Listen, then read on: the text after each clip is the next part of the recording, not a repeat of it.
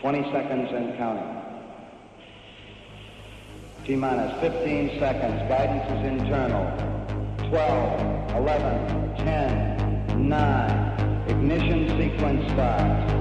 6, 5, 4, 3, 2, 1. The first rule of Fight Club is... Shut the fuck up, Donnie! You do not talk about Fight Club.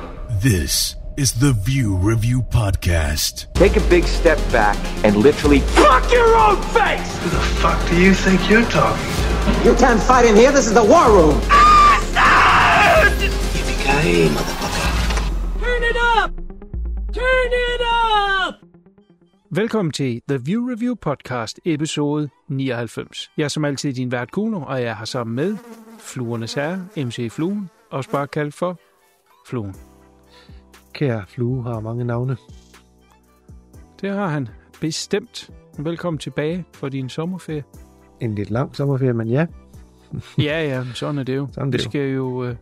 Vi skal jo gøre klar til episode 100. Ja. Som, hvis jeg har betjent min kugleramme korrekt, er næste episode. Det er korrekt. Og nu løftede jeg lidt sløret for, hvad fanden det gik ud på sidste gang i mit solo-episode. Okay. Der fortalte jeg lige ganske kort, hvad det gik ud på, så nu er the cat's out of the bag. Men det, derfor kan vi jo godt vende det her igen. Altså episode 100 kommer næste gang, og er et fuldstændig vanvittigt projekt. Muligvis har fortrudt ved at kaste os ud i. Det i hvert fald viser at være et mega foretagende. Ja. Vi vil dække samtlige fredag den 13. film med anmeldelser og trivia og fun facts. Vi vil dække alle bøger, fanfilm og computerspil, comics, og jeg skal kraftedeme komme efter dig. Alt, hvad der har med fredag den 13. at gøre, og derfor hedder episoden også den ultimative guide til fredag den 13. Et monsterprojekt, som vi har benchmarket til at blive 13 timer. Så det er noget af en Marie Kiks, vi har slået op der. Ja, og har været mange år undervejs, kan man sige. Ja, det var faktisk meget sjovt, fordi jeg lytter engang imellem til nogle af de gamle casts. Lidt ananas i egen juice. Første gang, jeg nævner det, er faktisk på castet her, i episode nogle af 60, jeg kan ikke huske præcis, det er da vi laver Horror Bites. Der slutter jeg af med at sige, at det er lige på beding. Og hvis jeg ikke tager meget fejl, så var det i 2019. Ja. At vi lavede det. Så der var det bare en lille sprød idé, og så på et eller andet tidspunkt, så skulle det skydes af, og det passede perfekt, fordi vi jo i episode 100, foruden det episode 100, også er vores 10-års jubilæum, så der skulle ske et eller andet specielt, og det må man sige, det er.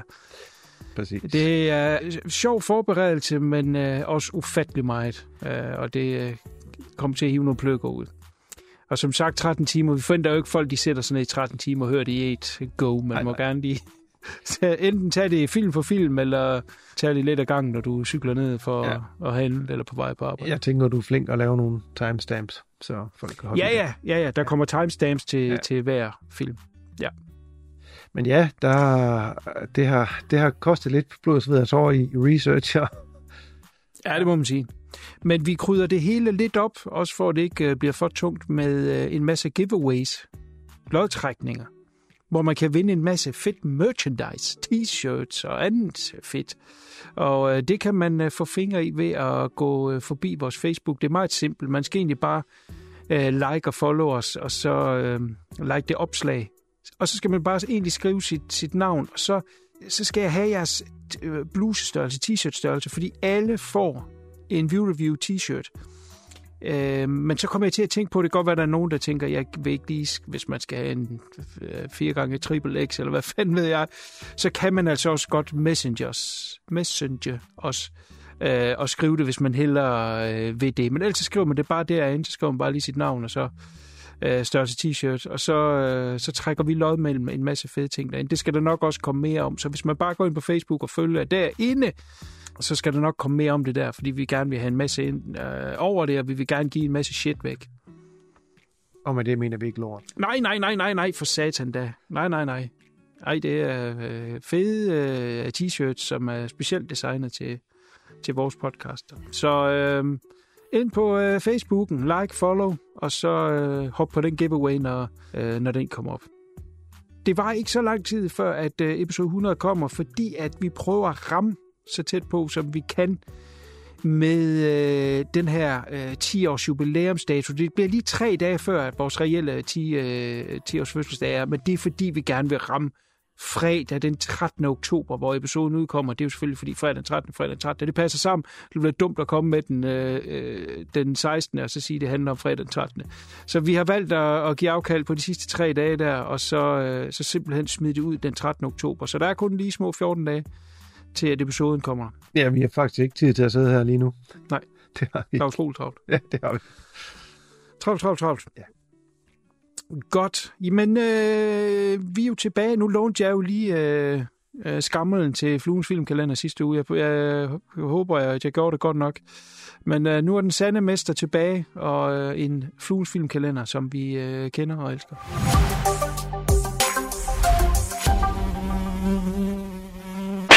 Fluens Filmkalender. Vi starter i lille Danmark. Det er meget, meget kort. Det er SF Studio, der står for alle 3 udgivelser i den her omgang, og det er, den første er The Nightmare Before Christmas i en 4K. Jeg går også ud fra, at det er en Blu-ray combo, det plejer det at være, så er en disk med hver. Så udgiver de også 2001 A Space Odyssey i 4K. Jeg tænker også, at det er en combo. Og så selvfølgelig The Exorcist, som jeg umiddelbart mener også er ude allerede i England og sådan nogle steder, men i Danmark så kommer den nu her indtil længe. Også i en 4K. Den har jo 50 års jubilæum, så det er altså en 50 års jubilæumsudgave, der kommer. Ikke noget nyt under solen med hensyn til ekstra materiale, jeg tror, det er genbrugt fra 40 års jubilæumsudgaven, men Transport, så vidt jeg ved, skulle være nyt. Så hopper vi til USA. Der er lige lidt mere sjovt nok en streaming-only eller on-demand-only film Prey, som vi jo også har vendt her på castet, før udkommer fra Disney i en 4K-udgivelse. Lidt sjovt, at de vælger at udgive den, men det gør de. Og så kommer det en, jeg ser frem til, for den har jeg ikke i forvejen. Don't Look Now kommer i en 4K/Blu-ray combo pack fra Criterion, den lige på trapperne.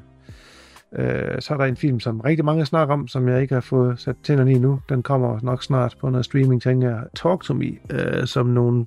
Ja, de er YouTuber originalt. 2 brødre fra New Zealand, tror jeg det er, som har lavet den her film. Jeg ved ikke, om det er noget, der er noget værd. Den får i hvert fald meget ros rundt omkring, men der skal jo lige ses, hvad vi kan sætte vores stempel på, om det er noget, der er ordentligt. Den kommer i en 4K/Blu-ray udgivelse fra Lionsgate. Criterion er på banen med et par artikler mere faktisk. Rosemary's Baby kommer i en restaureret 4K Blu-ray udgivelse. Det samme gør Videodrome, også fra Criterion. Så var det jo bare et spørgsmål om tid før, at John Wick Chapter 1-4 kommer i en samlet. Der har jo været en 1-3 ude, men nu er 4'eren jo så udkommet efterfølgende. Jeg kan ikke lige finde noget info om det er en 4K, men så vidt jeg ved, at det var en Blu-ray indtil videre, men må det ikke også, det bliver en 4K-udgivelse senere hen, og det er Lionsgate, der står bag den. Kino Lorber, som også er ved at være på banen med en masse spændende titler efterhånden, de udgiver en gammel Stephen King-klassiker, Cujo, en 4K/Blu-ray combo, og til sidst udgiver Criterion igen, den har de jo givet før, men The Others i en nyrestaureret 4K/Blu-ray udgivelse. Det var, hvad jeg lige synes, der var af spændende ting, der er lige i horisonten her næste måneds tid. Ja, 2 ting. Nummer 1, Prey, den udkommer også i Danmark på Blu-ray, men jeg tror først vi er henne i november-december. Ja, det er derfor, den ikke er med på listen. Ja, nemlig lige nuagtigt, men det var bare for, hvis man ikke havde en 4K. Men ja, interessant, at den kom. Jeg tror, grund til, at de udgiver den, er fordi, at alt andet Predator er ude på 4K. Det er godt ske. Så de ved, der er collectors derude. Det bliver dusk andet ikke at udgive den. Jeg synes bare, jeg læste, at Disney helt vil stoppe alt fysisk medie, men hvad land var det i? Ja, nej, jeg prøver her. Der er så mange kloge mennesker, som havde masser af gode idéer for 1-2 år siden, og så skulle man tro, når vi er nået den her tid længere frem, så er det ved at være en effekt. Men verden har ændret sig så voldsomt inden for de her corona-år, og det betyder, at mange planer, man havde med at nu behøver vi ikke biografer mere, alt det kunne bare gå streaming. Og det viser sig jo, det er helt, helt anderledes. Vi går tilbage til biograferne. Alt det her day and date, det kommer til at stoppe. Vi skal have film ud af biograferne igen. Man har lige pludselig fundet ud af de her rettigheder til streaming. Det er jo blandt andet det, den her strejke, den handler om. Det koster vanvittigt mange penge at have liggende der år ud og år ind. Det er jo derfor, mange ting bliver trukket så hurtigt. Deriblandt er lige pludselig blevet interessant. Skal vi gå tilbage til at udgive fysiske medier? Og jeg er helt sikker på, at de store selskaber, de bliver ved med at udgive lang tid nu, selvom at vi for et par år siden sagde, det bliver højst synligt kun de her butiklabels, der udgiver. Nej, de bliver ved med at udgive det, fordi de skal udgive deres Star Wars og deres det ene og det andet. Ja. Fordi der er penge at hente. Det er fuldstændig tåbeligt ikke at gøre det, og det er jo det, de har fået øjnene op for nu. Der er ikke penge nok at hente i streaming. En tur i biografen tjener en voldsom masse penge, og så op streaming, jamen, så dør den ligesom der. Hvorfor ikke udgive i bokse og alt muligt? Det kommer til at ske. Det er jeg slet ikke i tvivl om fremadrettet også.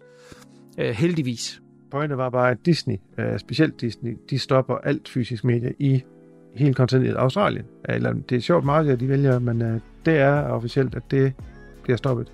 Det er både DVD, Blu-ray og 4K. Ja, men det er jo heldigvis ikke noget med sådan. Nej, men det er bare sådan lidt mærkeligt sted at starte, ikke? Og om det er sådan noget, der spreder sig. Hvornår skulle det være en effekt fra? Jamen altså, jeg kan ikke lige huske det. De udgiver deres sidste udgivelser i august i år i Australien, så vidt jeg kan se her ifølge flere artikler.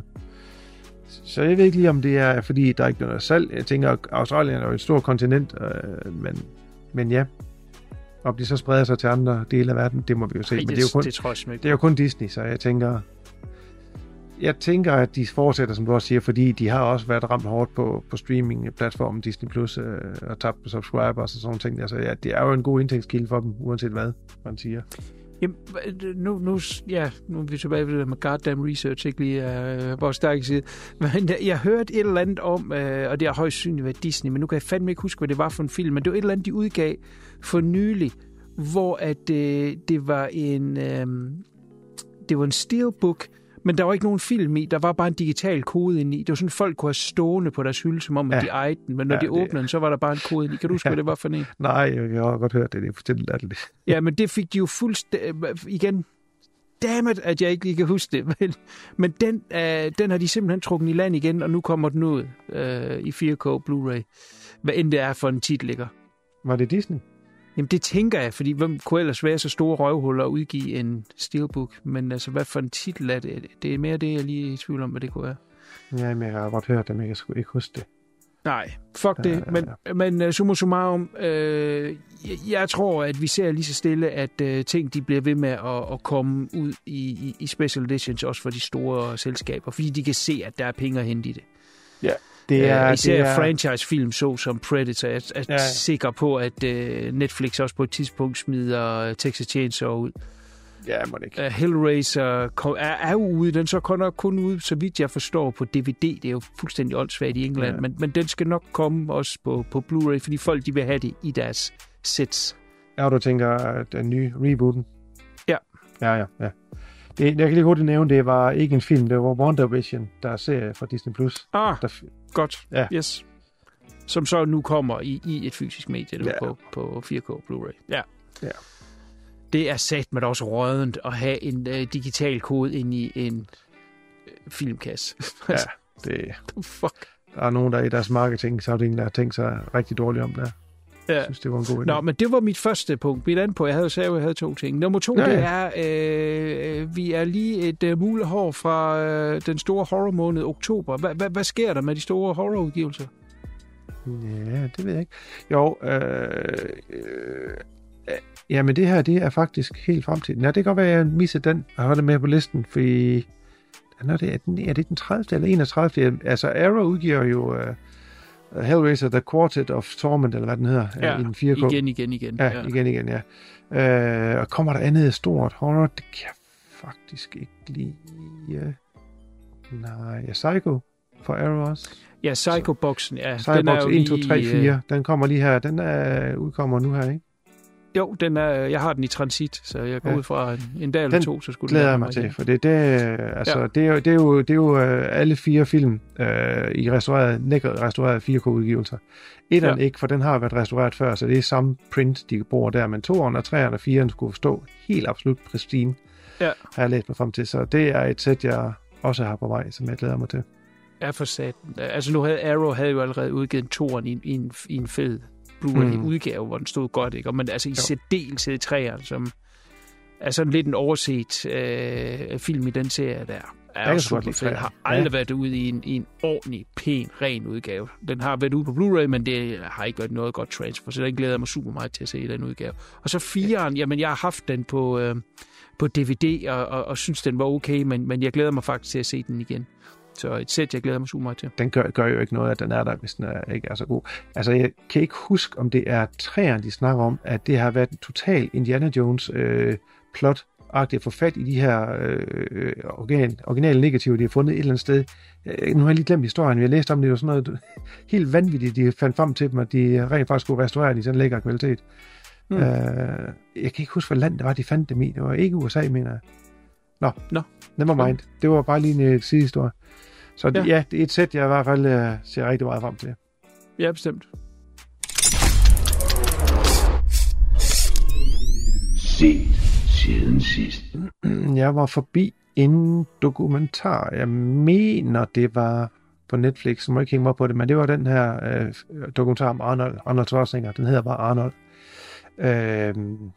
Som egentlig går i dybden og med hans liv fra helt ung knægt og så op til nu. Den er delt op i 3 kapitler, lidt ligesom hans liv også egentlig kan deles op fra bodybuilder-delen, ikke, til hvor han så overgik til at være skuespiller, og så til sidst som politiker. Og jeg har egentlig altid godt kunne lide Arnold Schwarzenegger. Og det er selvom han ikke er den helt største skuespiller, men han har humor, og han har masser af selvindsigter. Det har han også i den her, ikke? Både de alvorlige og de sjove ting kan han gå til, uden at blive røvhul omkring det.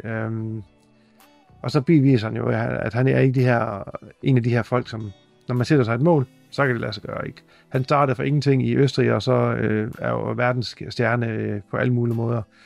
Ja, bestemt. Jeg mener, jeg har nævnt den her før. Jeg har i hvert fald set den, og også overrasket over den. Jeg synes, måden den var bygget op på, var faktisk lidt genial, som du siger. Den er delt op i de her 3, hvor den første simpelthen bare er for barndomsben, og så hvordan han blev den her bodybuilder-stjerne, og kom fra små træningslokaler og blev verdensmester og måtte betale for sig selv, og så lige pludselig så var der nogle penge i det, og det blev større og større. Han blev internationalt kendt. Over til afsnit 2, som så hele filmstjerne rejsen han var på der, og så vil han jo også gerne erobre det politiske, og det er så 3'eren. Det er en skide god måde, det er bygget op på. Så det er også et kæmpe recommend herfra, og han er bare hyggelig at hænge ud med, helt sikkert. God fortæller.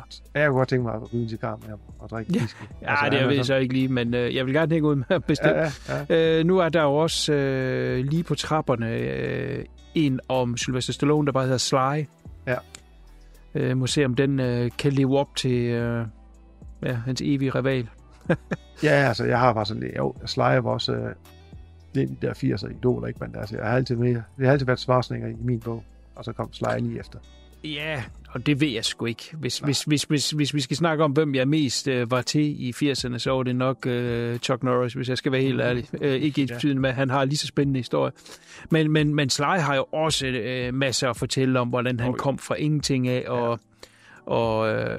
og havde det her manuskript til Rocky, som han prøvede at sælge, og han havde ikke til dagen og vejen og begyndte til at sælge hans hund, fordi at han havde ikke råd til mad, han havde ikke råd til mad til hunden, ikke? Og siger til den her mand, der køber hunden, jeg kommer tilbage og henter den. Og da han så laver Rocky og tjener et fuckload af penge, så kommer han tilbage og giver, jeg kan ikke huske, jeg tror han solgte den til ingen penge, og så købte han den for $15,000 eller sådan noget. Det var helt vanvittigt, fordi han skulle bare have den igen. Så der er også masser af historier omkring ham, helt sikkert. Men ved du hvad, Fluen? Det var faktisk ikke helt med vilje, men jeg har lige lavet den sejeste fucking segway set i nyere tid. Fordi den film, jeg gerne vil snakke om, som jeg helt dugfrisk lige har været inde i biografen og se, er nemlig Expendables 4 med selv samme Sylvester Stallone. Det er jo et lidt sjovt franchise, det her, fordi det er jo lidt shitty, men underholdende. Og de har været fairly low budget. Det har været det her computeranimeret blod, og så lige pludselig var der ingen blod i træerne, og sådan både lidt udskilt og elsket, men ikke rigtig noget, man tog seriøst, men om ikke andet, så var man da nogenlunde underholdt. Og op til den her, den kom, der tykkede jeg mig lige igennem de 3 første der. Jeg synes egentlig stadigvæk, etteren er ganske underholdende. Toren synes jeg er lidt svag i det. Og så den udskældte træer der, den kan jeg faktisk rigtig godt lide. Jeg kan godt se, den ikke lige så blodig som de andre, men jeg synes, den har mere en helhed som en film, og den har en rigtig skurk i Mel Gibson, som jeg synes virkede rigtig godt. Så jeg kan egentlig godt lide træerne. Så jeg var egentlig sådan okay positiv, de har fundet tråden igen. Nu skulle jeg ind og se den her Expendables 4. Jeg var i chok over, hvor low budget den er. Altså, den får de andre til at ligne Lawrence of Arabia. Det er så low budget. Skudt med green screen hele tiden. Altså, de kan intet gøre andet, end at det er green screen bagved. På et tidspunkt er Sylvester Stallone, han henter besøg af Christmaster Statham. Banker på døren, og så åbner han døren. Når man så filmer ud igennem døren, så er det green screen den bagved. Og ikke pænt. Altså sådan noget, man laver i sitcoms, fordi at man ikke har råd til at forlade studiet. Oh my god. Og det er lige i starten af filmen, og jeg tænkte bare, holy shit, er det her niveau? Hver gang de kører i en bil, ud at sejle i en båd, alt er bare green screen. Green screen.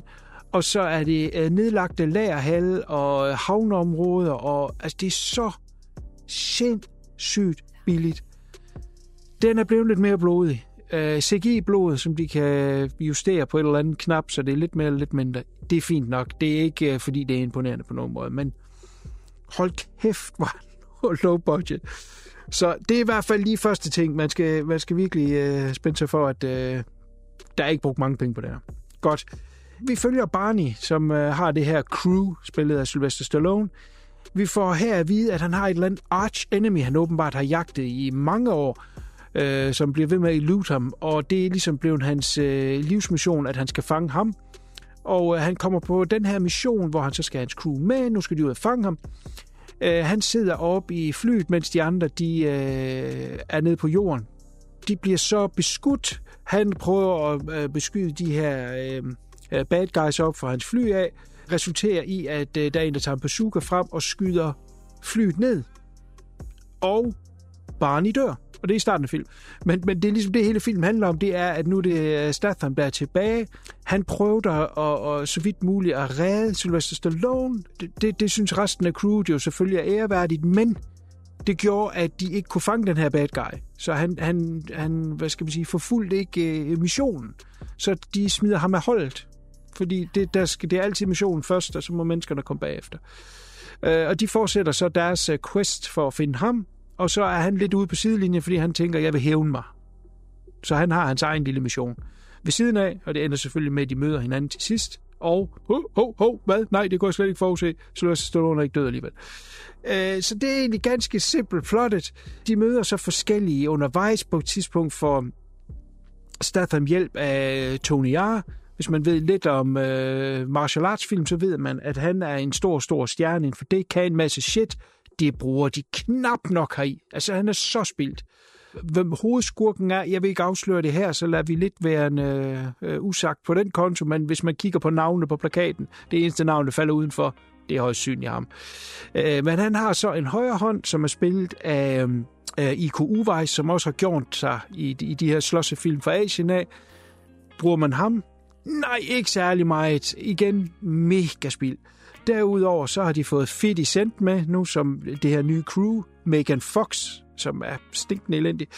Dolph Lundgren er stadigvæk med. Randy Couture, som en af de eneste, der har været med igennem dem alle sammen.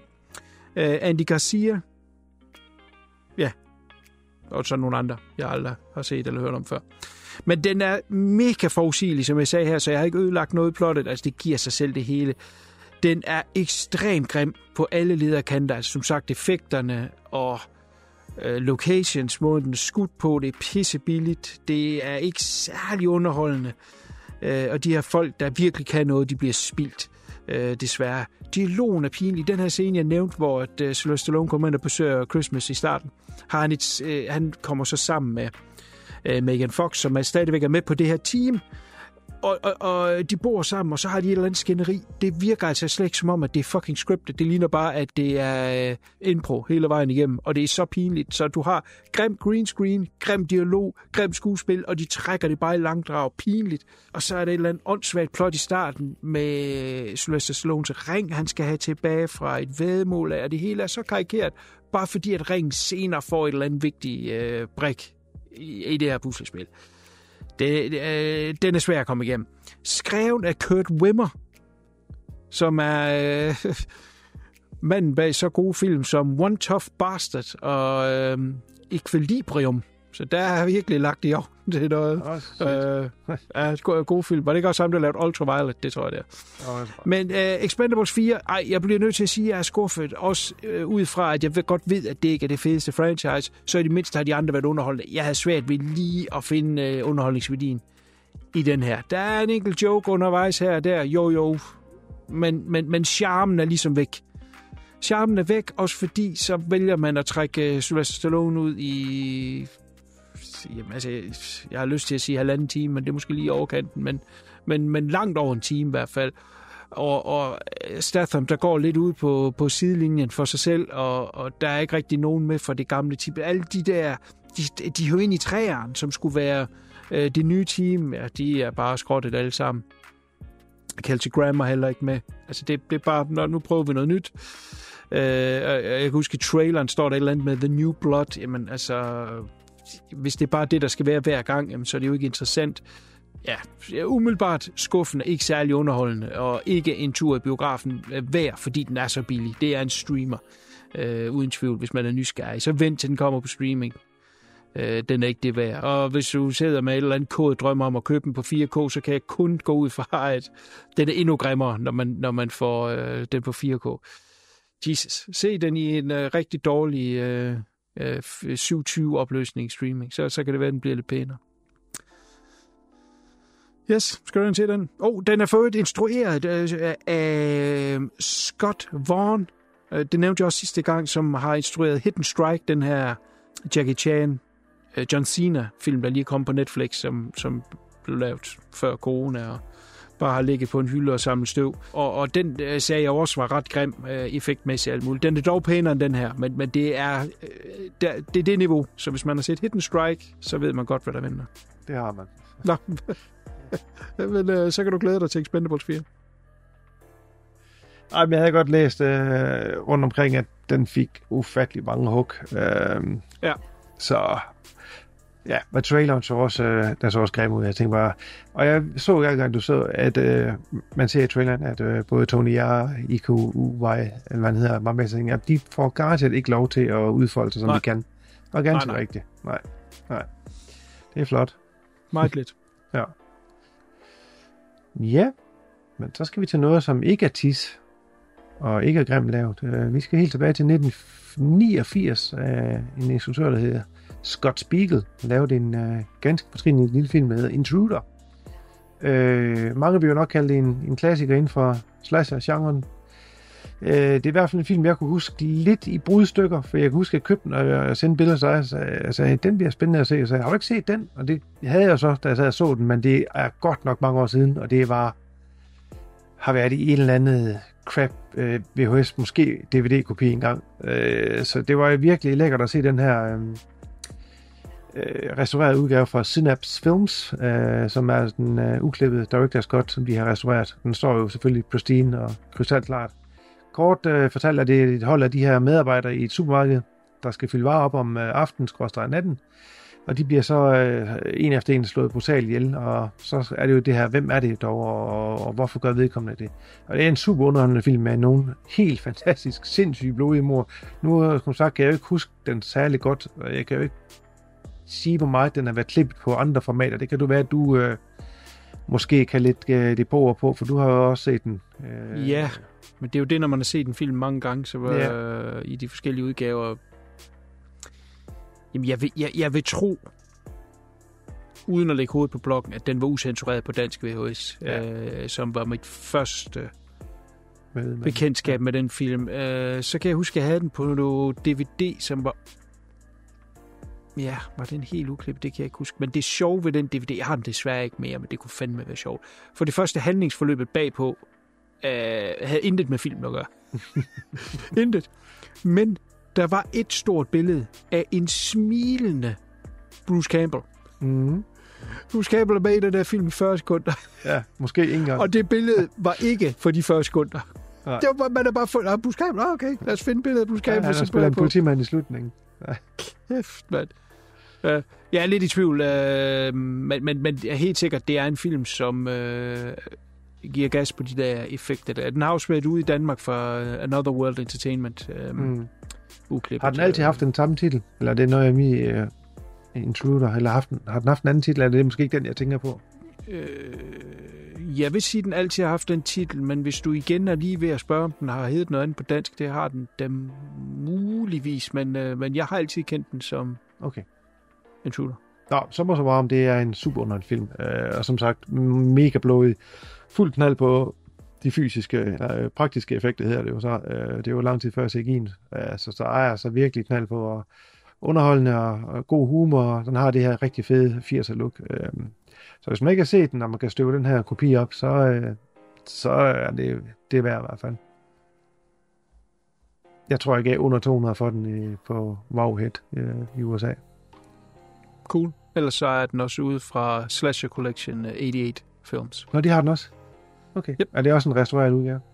Yes. Okay. Det var den, jeg havde, da jeg sendte et billede til dig. Nå ja, rigtigt. You will not remember. Det er lang tid siden. Det er mere end en dag siden, så kan jeg ikke huske det. Ja, jeg vil jo selvfølgelig bare stemme i, men jeg elsker også 80'er slashers. Det er jo, nu sagde du Scott Spiegel, der han er, hvis man ikke ved det, han er en del af de her Detroit-drenge, bestående blandt andet af Sam Raimi og Ted Raimi, Bruce Campbell, Rob Tappert og Coen-brødrene. Alle de her, som kom frem deroppe igennem 80'erne, havde nogle specielle forståelse omkring, hvordan man kunne bevæge et kamera, og den får fuld gas her i. Altså, hvor end man kan putte et kamera, som giver en sjov vinkel,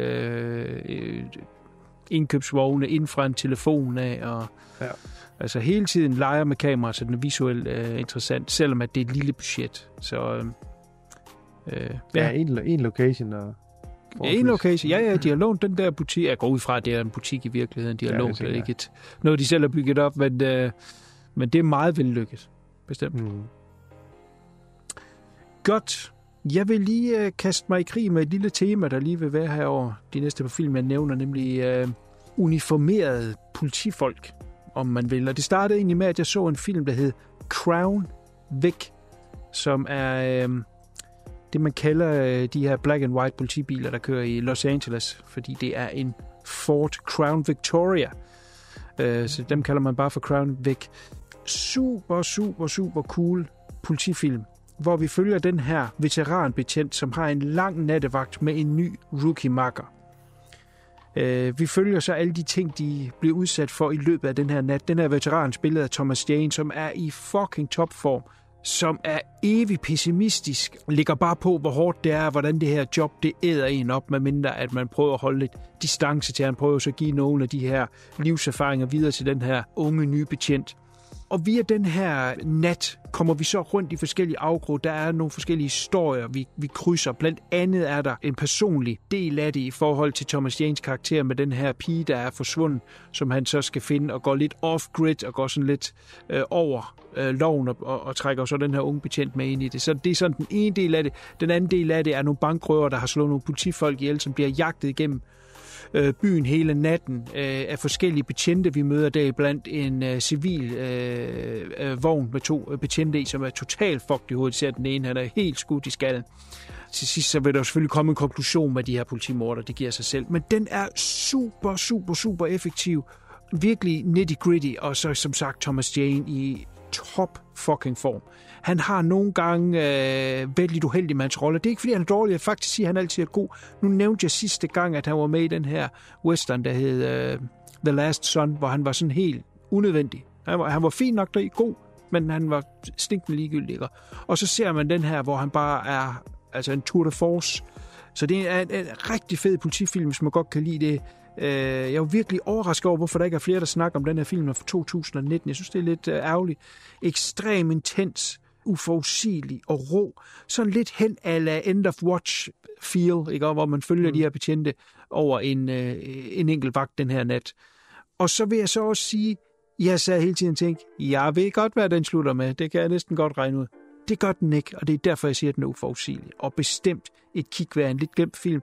Instrueret af en mand, der hedder Joel Sousa. Og Joel Sousa, han gik fra den her film over til at instruere en westernfilm, som har ligget på hylden lige siden. Kan du gætte, hvad det er for en, Fluen? Nej. Westernfilm på hylden. Den hedder Rust, og blev meget kendt i 2021 på grund af, at fotografen desværre blev skudt af en meget uheldig Alec Baldwin. Den film er lige på trapperne, de har skudt den færdig, men det er altså samme instruktør derfra. Så må vi se, den film vil aldrig nogensinde få en ærlig chance, fordi folk altid kun vil snakke om det, men det kunne være, at den var god alligevel. Det må vi se, når det er. Men i hvert fald, Crown Wick, den vil jeg bestemt anbefale, hvis man godt kan lide de her, for eksempel sådan noget som End of Watch, nitty-gritty politifilm. Den klikker ind på 1 time og 50. Jeg vil nok lige have skrabet 10 minutter af. Der er nogle af de her samtaler, de har med de her betjente undervejs, som godt kan blive lidt lange i det, som sådan at, okay, der kunne vi måske godt gå videre. Men det er det eneste lille minus, jeg har i. Alec Baldwin har faktisk også produceret den her film.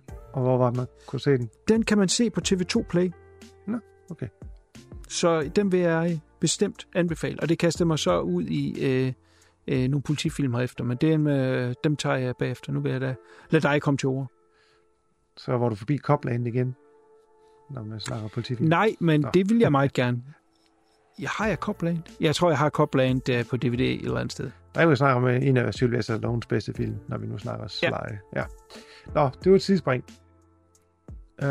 Jamen, jeg skal forbi en, jeg egentlig havde set, da den udkom tilbage i 2007. Det er en fransk film, instrueret af Xavier Gens. Det er en lille film, der hedder Frontiers.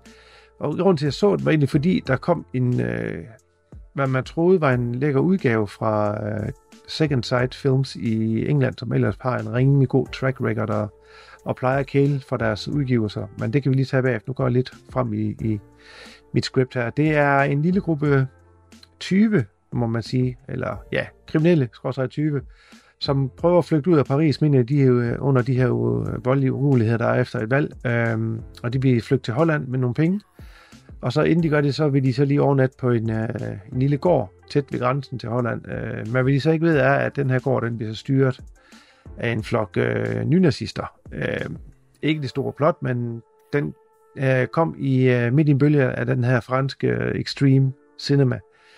Der kom sammen med alle de her film som Martyrs og Inside, og der var sikkert også flere, jeg ikke lige husker, Interiør og sådan noget. Hvad var den anden hed? Der var en tredje også. Ja, altså der var sådan de originale 4, og der var den fjerde, det er jo så den, der hed Ils, Them, uden at den var så brutal igen. Ja, og så var der en mere, hvor man rent faktisk tror, at det er en tyk mand, der er morder, men det viser sig, at det er noget, hun forestiller sig. High Tension. Ja, High Tension, lige præcis. Det var High Tension, ja. Det var også en af dem, der kom der i den stime af de der extreme vold, de lavede. Ja. Den er egentlig ganske underholdende, og som sagt, den er pisse voldelig. Og så er hende, der spiller hovedrollen, hun hedder Karina Testa. Hun spiller sindssygt godt. Det er faktisk hende, der bærer hele filmen. Og så her er så ham, der spiller den gamle overhovedet nazisten, som virkelig er bare en, de har taget, der har været frosset ned fra 2. verdenskrig, og så taget frem som nazist. Han spiller sindssygt godt. Hun kan spille det her katatoniske mindset rigtig, rigtig godt. Hun er rigtig god heri. Som sagt, det er jo Second Sight, der udgiver den, og det, som jeg sagde, de plejer at udgive nogle ret fede udgivelser som den her. Der ved jeg simpelthen ikke, hvad der er sket. Der var jeg super skuffet over. Det var 100% en opskalering af en DVD-kopi. Det er så tydeligt, at det er en opskalering. Det er ikke en restaureret udgave. Den stod så elendigt. Den havde samme mærkelige look, som en DVD har, sammen med artefakter og sådan noget. Der er bare lige fået lidt mere i opløsning, kunne man se, i 1080. Den stod simpelthen horribelt, og den røg simpelthen lige ud af døren igen, så snart jeg havde set den. Det var virkelig skuffende, og det var langt under deres standard. Desværre, jeg kan simpelthen ikke finde noget info på, hvad det er for en kilde. Jeg har spurgt dem direkte på Facebook, men der er ikke nogen, der svarer på det. Så det lyder som lidt af et cash grab fordi de havde muligheden for at få nogle interviews på ekstra materiale med nogle af de her folk, der var med i filmen. Blandt andet hende der, Karina Testa. Og så har de sagt, om så udgiver vi en skulle lige, så kan vi lave noget ekstra ud af det. Virkelig, virkelig klam udgivelse. Latterlig udgivelse. Den skulle så aldrig være udgivet. Så underligt, de kan finde på det, for de har en rimelig godt track record. Ja, så den røg direkte ud. Det var simpelthen bare en opskaleret DVD, det var så tydeligt. Er den blevet anmeldt ind på Blu-ray.com? Jeg ved ikke en Blu-ray, men der var andre steder, hvor de også, og der fandt jeg først ud af de par dage, inden jeg havde modtaget den, eller inden jeg modtog den med posten, at der stod der, at billedkvaliteten var horribel, og at det lignede også en opskalering af et eller andet medie, de har fundet frem. Og det kan jo kun være DVD, for den har været ude på DVD før. Ja. Og hvorfor de ikke skriver noget, der står ingenting, der står bare High Definition Presentation, tror jeg, der stod bagpå. Og det burde man også lige bide mærke i, det var mig selv, der ikke var vågen der. Der stod ikke noget om restoration for, at det var nogle kameranegativer, de har fundet, eller der stod bare en High Definition Presentation. Så det kan man så lære at tjekke op på en anden gang. Men virkelig skuffende, fordi det er sådan et label. Blandt andet deres udgivelse af The Witch i 4K er helt fantastisk, og de har udgivet en masse andre lækre 4K-udgivelser. Det her, det var godt nok langt under lavmålet. Nå. Ja. Jeg husker egentlig ikke filmen som særlig god, for at være helt ærlig. Den var underholdende, og den var super blodig. Jeg tænkte, vi giver den en chance igen, men så det er måske meget godt et eller andet sted, men jeg var mere hissig over, at de kunne på at udgive sådan en udgivelse der. Det var frygteligt. Ja. Nå, det er da ked af jo. Hold jer væk fra den. Godt. Jeg vil hoppe videre i mit samsurium her. Jeg var helt sikker på, at jeg havde set den her film før, så jeg tænkte, den vil jeg gerne lige gense. Men det viser, at jeg aldrig havde set den før, og jeg var egentlig ret blæst væk over den. Og overrasket. Kæmpe. Det er Street Kings fra 2008, som er instrueret af David Ayer, som har lavet End of Watch, som jeg nævnte tidligere. Han har også lavet Sabotage med Schwarzenegger. Han har lavet Harsh Times med Christian Bale, og så en film, jeg ikke har set nu, men han er godt nok liggende på Blu-ray, Tax Collector med Shia LaBeouf. Men det er sådan en samme type film, den rækker jeg lige ser her, nemlig enten politifolk eller de kriminelle på gaden. Så det er sådan lidt det, han laver foruden den første Suicide Squad. Den har Keanu Reeves i hovedrollen, og jeg var sikker på, at jeg havde set den før. Han spiller den her LAPD detective, som ikke skyer nogen midler for at få hans de perps, han nu skal have fat i. Og han er sådan lidt en renegade cop. Der er ikke rigtig nogen, der gider arbejde med ham. Han har sådan lidt et blakket ry. Eternal Affairs er sådan lidt efter ham. Men da hans tidligere makker, som egentlig vil vende sig imod ham, pludselig bliver dræbt i et røveri ind i en convenience store, hvor Keanu Reeves selv er, der bliver han pludselig mistænkt for, om han er med i det her eller ej. Og da han finder ud af, at det er folk fra hans eget team, der har vendt sig imod ham, så starter han den her krig mod dem. Og hans egen chef, som er spillet helt genialt af Forest Whitaker. Super fed politifilm. Hvorfor fuck er den blevet glemt lidt af tiden, eller er den overset, eller er det bare mig, der fuldstændig gået glip af den her? Jeg synes, den var rigtig fed. Effektiv, spændende, voldelig, har en god historie, og masser af gode præstationer, som jeg nævnte, Forest Whitaker. Keanu Reeves, han prøver så at opklare de her hvem fanden der nu står bag det, og slår sig sammen med en meget ivrig, ung, ny betjent, spillet af Chris Evans, som jeg normalt ikke kan lide. Jeg er ikke stor Chris Evans fan. Det ved jeg ikke, om der er nogen, der er. Selv hvis man ikke er, så synes jeg faktisk, at han er rigtig god heri, som den her lidt blåøjet betjent, som så bliver matchet op med den her garvede gamle betjent i gåseøjne Keanu Reeves, som gerne vil gå den ekstra mile, og også gerne gå over linjen, og det kræver den her opgave, for at de kan få fat i de her korrupte betjente. Så de bliver sådan lidt umage makkerpar. Og så den her Eternal Affairs betjent, der er lige i nakken af ham hele tiden, spillet af Hugh Laurie. Og det er måske det eneste, jeg vil sige med den her film, at det var sgu da et sjovt valg for det første. Hugh Laurie, altså når jeg ser ham, så tænker jeg Blackadder eller sådan noget. Jeg ved godt, han havde en masse succes med den her lægeserie, der hedder House. Jeg har ikke set noget af det. Og han har været med i mange forskellige ting, og han er super god, det er slet ikke det. Men lige en hårdkogt amerikansk politibetjent, Eternal Affairs, det ved jeg sgu ikke lige helt, om man sælger, men det kan være, det er mig, der har for meget baggage med der. Men et meget, meget, meget lille minus i en ellers super effektiv film. Street Kings, har du set den? Nej, jeg har aldrig hørt om. Jamen, jeg kan godt huske, da den kom frem. Jeg kan godt huske plakaten og alt det der, og igen, jeg var overbevist om, at jeg havde set den, og så har jeg gladeligt glemt alt om den, men den er super fed. Den vil jeg virkelig anbefale, du får næsen i. Den er både på Netflix og på Disney Plus og på Amazon, så jeg kan huske, du sagde noget med, at du var ved at opsige nogle af dine streamingtjenester. Men hvis du har en af de tre, så har du muligheden for at se Street Kings. Jamen, så vender vi jo lige en, vi lige kort nævnede før, omkring instruktøren Scott Vaughan. Det er jo så Hidden Strike fra i år på Netflix med Jackie Chan, John Cena og Pilo Asbæk, vores allesammen yndlingsskuespiller. Ja, altså jeg anmeldte den sidste gang, og der var jeg også efter den stakkels Pilo Asbæk. Ja. Og satan, jeg håber ikke, han lytter til det her podcast. Nej, altså godt 2 elitesoldater her må eskortere nogle civile igennem en rejse fyldt af skuddueller og eksplosioner. Jeg tænker, det beskriver det meget godt. Allerede fra starten, der tegner det ikke særlig godt, som du også var inde på. Effekterne, de er frygtelige. Den er grimt skudt, den er grimt lav generelt. Den er bare elendigt skruet sammen, og synes, du har lidt kedelige actionsekvenser. Der er lidt humor imellem de her to, mellem John Cena-karakteren og Jackie Chan.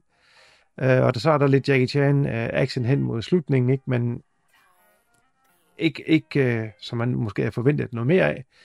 Altså synes jeg bare, det er sådan en tynd omgang body actionfilm med ikke ret meget nyt at byde på. Jeg var sgu lidt skuffet. Ja, Jackie Chan-film i moderne tid måske knap. Ikke hvad det har været i hvert fald. Men lige præcis den her, fordi den blev skudt af helt tilbage i 2019, og så kom corona, og så blev den lukket ned der. Og så var der en masse, det snakkede jeg om sidste gang, hvor de ikke rigtig kunne få den ud, og så bliver den bare lige stille listet ud på Netflix.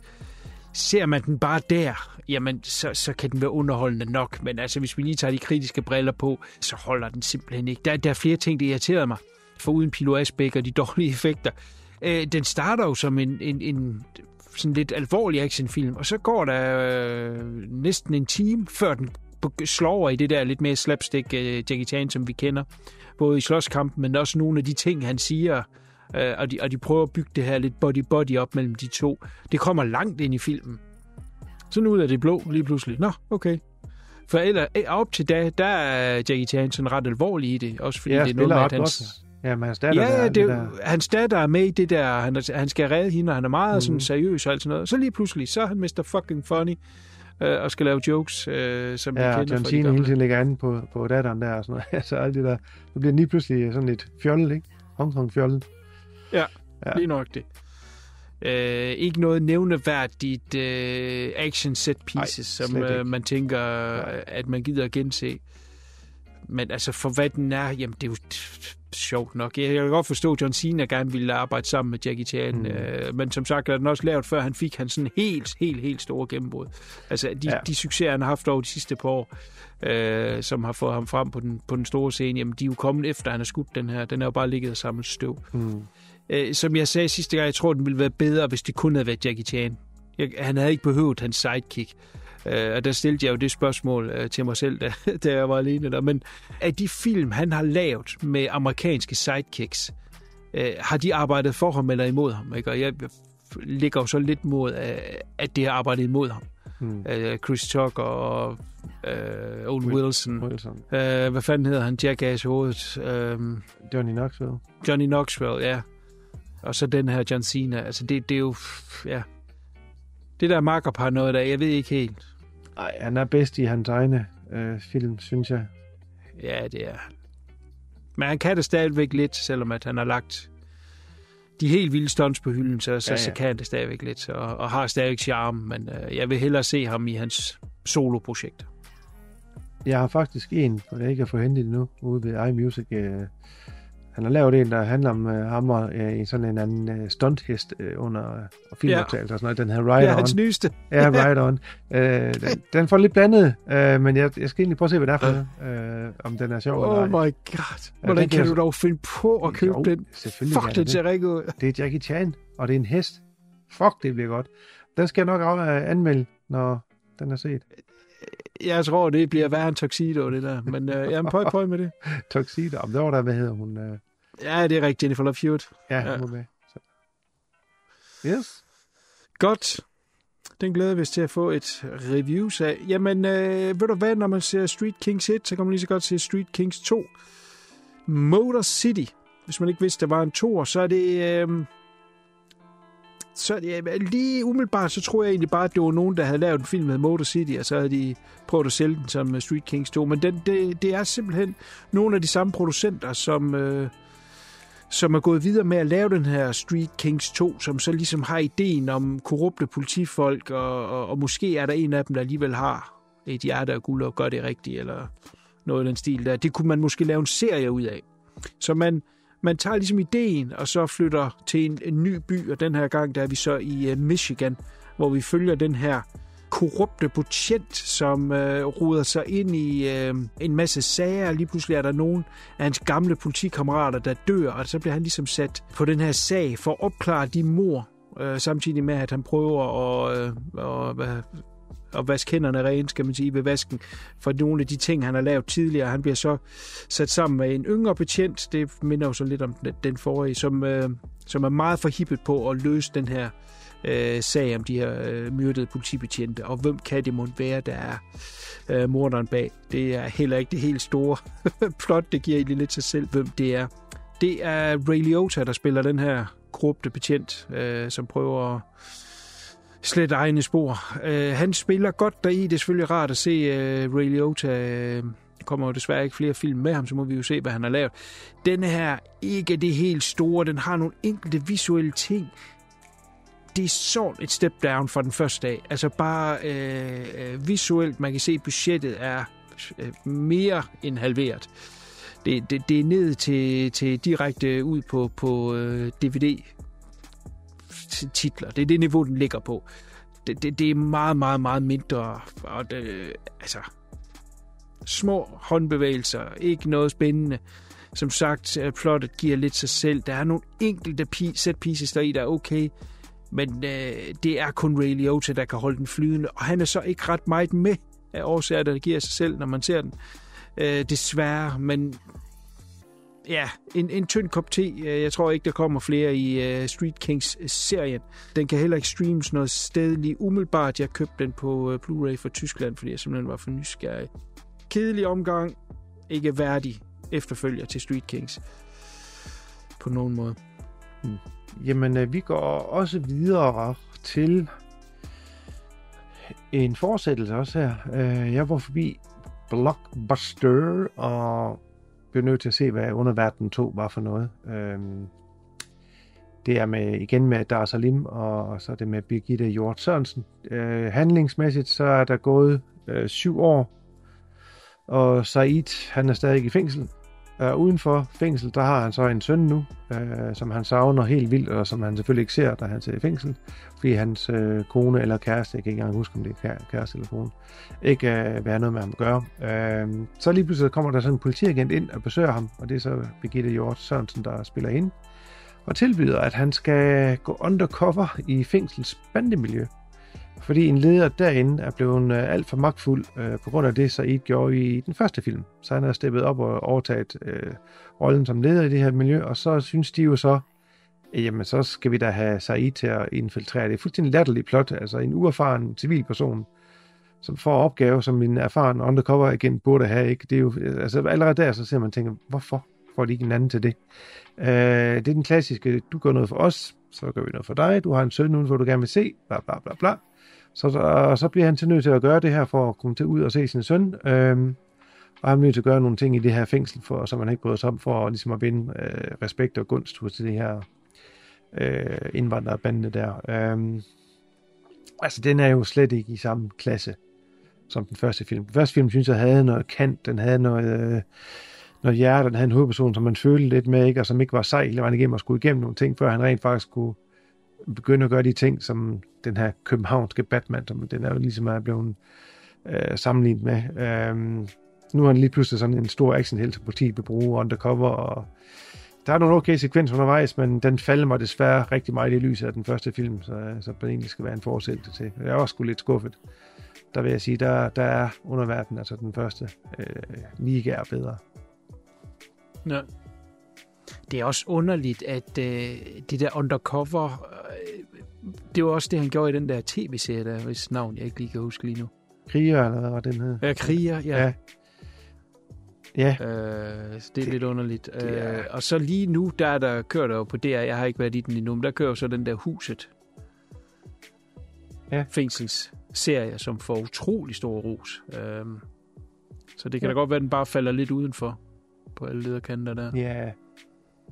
Jeg har holdt mig tilbage netop af den årsag, det er, at jeg tror ikke lige helt, at den kan leve op til den første, som jeg synes, altså det var en fed actionfilm. Ja, både spændende, og som du sagde, der var noget hjerte deri, og man ser den transformation, hvor han kæmper sig til at kunne gøre det, og tager stoffer og sådan noget, skulle jeg til at sige, men han tager... Ja. Det er netop for at kunne bygge sig op og kunne klare det, og de smerter, og hvad fanden han nu bliver udsat for. Så den var cool, men, og jeg er jo selvfølgelig spændt på, at der skulle komme en toer, men jeg synes hele det der, det lød lidt... Jeg blev lidt skeptisk, og når jeg så hører, hvad folk siger, og du siger her. Nej. No. Desværre. Men den er ikke på normal streaming, vel? Den har du lejet. Ja, det er vi live. Ja. Vi sagde, at vi kunne se finde nogle ting. Ja, der blev ved at dukke op der i feedet, tænkte okay, så lad os se, hvad der er for noget. Også vi kæresten godt kan lide den første film, og er utrolig våd i kælderen, han har sagt, når hun ser, at der er så lige, så den var hun jo klar på. Nå, for sat.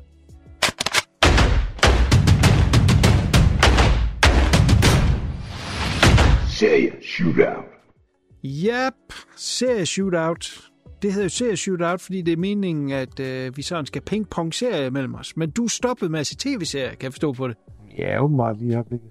Ja, og det er også fair nok. Jo, masser af fredag den 13. Men også, jeg sagde på et tidspunkt, jeg vil til at stoppe med at se tv-serier, fordi det æder for mig, det er min filmkigning. Og når jeg går ind på min letterbox, hold kæft, jeg har ikke set mange film i år. Så jeg har set et fuckload af tv-serier. Og jeg vil lige hurtigt tykke mig igennem her, for at det ikke bliver for tungt. På Netflix, Who is Aaron Carter er en 7-afsnits action-thriller-serie. En engelsk skolelærer i Spanien bliver kendt i pressen efter at have reddet hendes datter fra et supermarkedrøveri, som gik af sporet. Og hun dræbte en af de her røver. Og lige pludselig så dukker der nogen op fra hendes fortid, som så via det her mediepolemik der omkring det her. Og der skal hun så kæmpe for hendes liv. Hun bliver også involveret i en masse, da hun prøver at hjælpe hendes mands bedste ven, som er politimand, og han er så kommet lidt i uføre. Hun prøver at redde ham ud af det. Det hele, det er sådan, spænder op hele tiden fra afsnit til afsnit, hvor hun så skal på forskellige missioner. Nogle gange så skal hun så bare forsvare sig selv, andre gange så er hun så ud og hjælpe den her politimand her.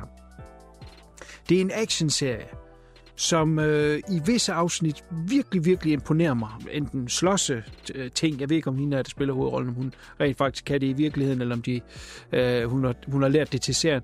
Derudover så er der masser af køre-action. Ret vellykket, vil jeg sige.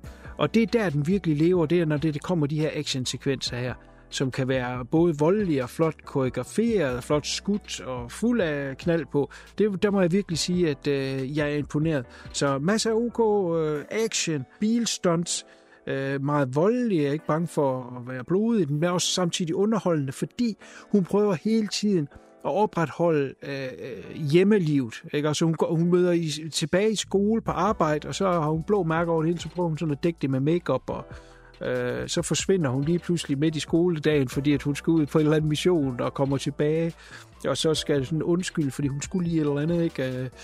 Så der er mange sjove ting der, og så i forhold til manden derhjemme, hun skal holde hemmelig. Hun har så en datter, bliver et vigtigt brik i hele det her spil her, som sådan er teenage-datter, sådan drengen begynder at være lidt interessante, men samtidig så bliver hun også mobbet lidt, fordi hun går med briller.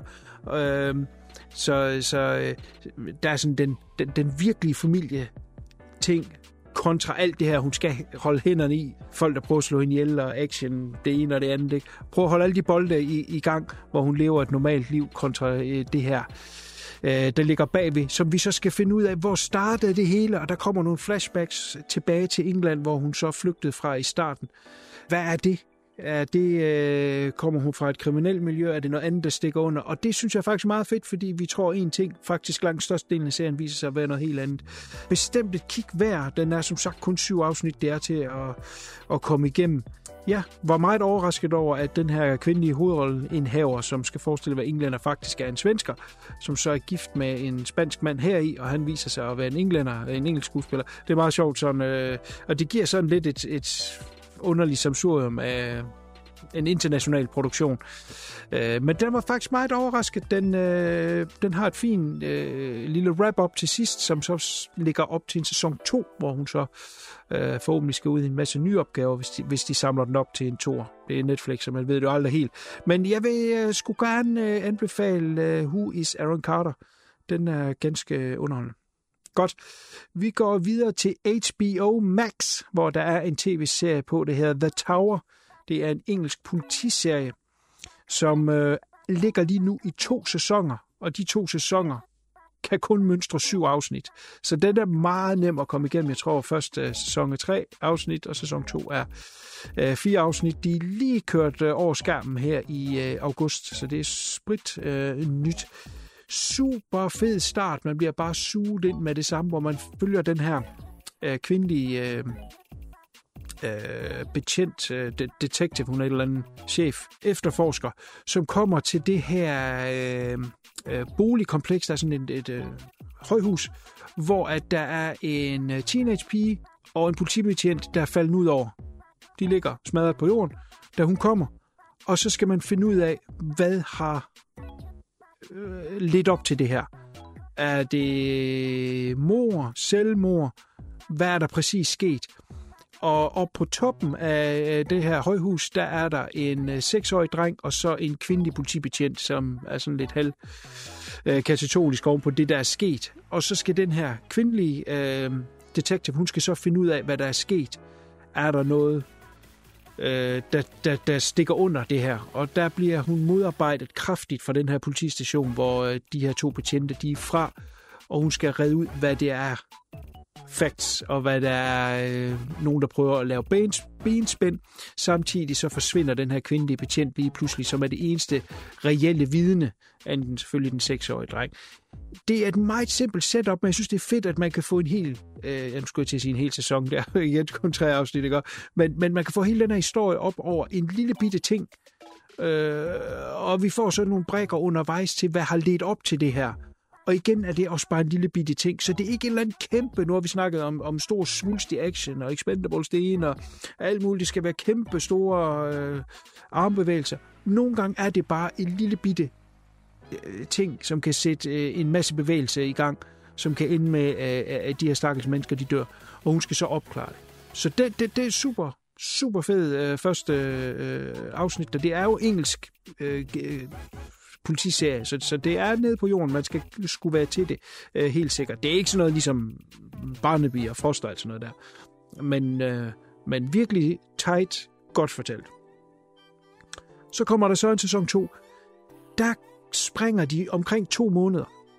Og jeg vil sige, lige setup'et til sæson 2, værende alle de her mennesker fra etteren af, politifolkene og de folk, der lige er i deres omgangskreds, hvordan de bliver vævet sammen 2 måneder efter i en helt anden sag. Altså lige pludselig er det de samme personer, der går igen. Det er lidt den skal man lige købe, at det er lige de samme betjente, som møder de samme og kommer på den samme sag, altså noget der. Men når den først kommer i gang, så er den faktisk ganske cool. Det handler så om den her gamle morsag, der går tilbage til 90'erne omkring der er en meget vigtig plot omkring Dianas begravelse, prinsesse Dianas begravelse.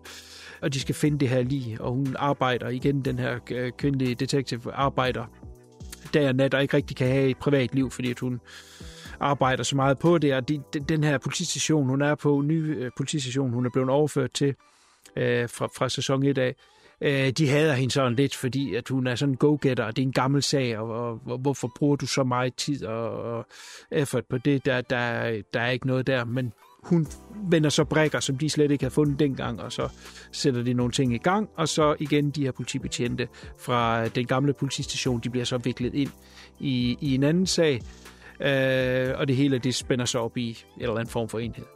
Super vellykket. Ikke lige så fed som sæson 1, men stadigvæk bestemt et kig værd. Som sagt kun 7 afsnit, hvis man godt kan lide de her engelske politiserier. The Tower er på HBO Max. Så skal vi over på Sky Showtime, hvor der er kommet en ny serie, så jeg er ikke så langt ind i den nu. Jeg har kun 3 afsnit ind i den. Den hedder POKERFACE. Der kommer en episode hver uge. Jeg tror, det er fredag eller lørdag. Jeg er ikke lige helt sikker. Vi følger den her pige, Charlie. Hun har en speciel evne, hvor hun kan se, om folk lyver. De går ikke så meget ind i, om det er ikke noget overnaturligt. Hun er bare rigtig god til at læse folk. Og hun har så i tidernes morgen brugt det til at vinde penge i hasardspil i Las Vegas. Er blevet fanget af den her gangsterboss, men i stedet for at slå hende ihjel, så har han så simpelthen bare givet hende et arbejde. Altså først taget alle penge, hun har, så hun intet har. Hun er helt nede på bunden af livet, so to speak. Men så givet hende et arbejde i det her casino, hvor hun så arbejder. Da der så sker et mord på en af hendes veninder, så kommer hun ligesom ind over og kan, sådan, når forklaringer for folk, de ikke rigtig passer sammen, så kan hun jo se, om de lyver. Så hun er ikke på den måde en detektiv, men hun opklarer alligevel ved, at hun kan se, at ting ikke rigtig passer sammen. Den nemmeste måde at forklare, hvordan den her serie er bygget op på, eller afsnitten er bygget op på, det er simpelthen ved at sige, at hun er en kvindelig Columbo. Så når et afsnit starter, så kan der godt gå, og du har set Columbo, du ved godt, hvad jeg snakker om. Mm-hmm. Der kan godt gå 20 minutter, før hun overhovedet bliver introduceret i afsnittet. Hvor vi ser en, der begår en forbrydelse, og vi ser, hvem det er. Så det er der ikke noget mysterium. Slår en ihjel, og så prøver de at dække alle deres spor. Så kommer hun så ind, og så er det, at hun kan se, der er et eller andet her, der er galt, og stiller nogle spørgsmål. Og måden, hun gør det på, er ekstrem Columbo. Altså, det er simpelthen bare den kvindelige Peter Falk. Så hvis man godt kan lide Columbo, som kørte tilbage i 70'erne og kom op og kører igen i 80'erne, og tænker, hvorfor er der ikke noget ligesom Columbo? Jamen, så skal man til POKERFACE, fordi det er fuldstændig det, der er her. Det er total Columbo. Hun ender i uføre i Las Vegas, og må så stikke af i hendes bil. Og det er så egentlig det, serien er lige nu, det er, at hun er on the run for den her gangsterboss. Og så, hvor bilen den egentlig får hende hen, i afsnit 2, der går hendes bil i stykker, og så stopper hun så ind ved det her værksted, og lige over for værkstedet, der er der en convenience store og en Subway sandwich sted, og der sker så et mord, og der er så nogle forklaringer lidt fra højre og venstre, hvor hun siger, der er et eller andet her, der ikke passer sammen. Og så er det så ved at snakke med folk og spørge, kan hun ligesom se, du lyver, hvad kan det være? Der er noget her, der ikke passer sammen, og til sidst så kommer hun så med en forklaring, fuldstændig ligesom Columbo. Og så kører hun videre til næste by. Afsnit 3, det er noget, hvor der tilfældigvis hopper en hund ind i hendes bil, og da hun vil sætte den hund af et eller andet sted, hvor der er sådan et kæmpe madtelt, en grillmadsted, restaurant, så sker der et eller andet der, så får hun et job. Så sker der et dødsfald. Hun finder ud af, det er ikke et dødsfald, det er et mord. Og så ligesom opklare det der, kører afsted til sidst. Fordi hun hele tiden har den her gangsterboss i hælene. Super underholdende, hvis man godt kan lide Columbo. Hvilket jeg ikke direkte kan, men jeg godt lide stilen. Og den er den underholdende. Den er godt lavet. Kvinden spilles af Natasha Lyonne, og hun gør det pissegodt. Helt sikkert. Det er lige skabt til hende. Så kæmpe fan af Columbo, eller bare sjov mysteriehygge. Der er ikke noget twist i det, fordi vi ved, hvad morderne er, ved, hvordan de har gjort det. Det er, hvordan hun opklarer det. Ligger på Sky Showtime. Den hedder POKERFACE. POKERFACE. Godt. Spritny direkte af trykken. Jeg så den i går. The Continental. From the World of John Wick. Det er den her Amazon Prime tv-serie, 3 afsnit kun.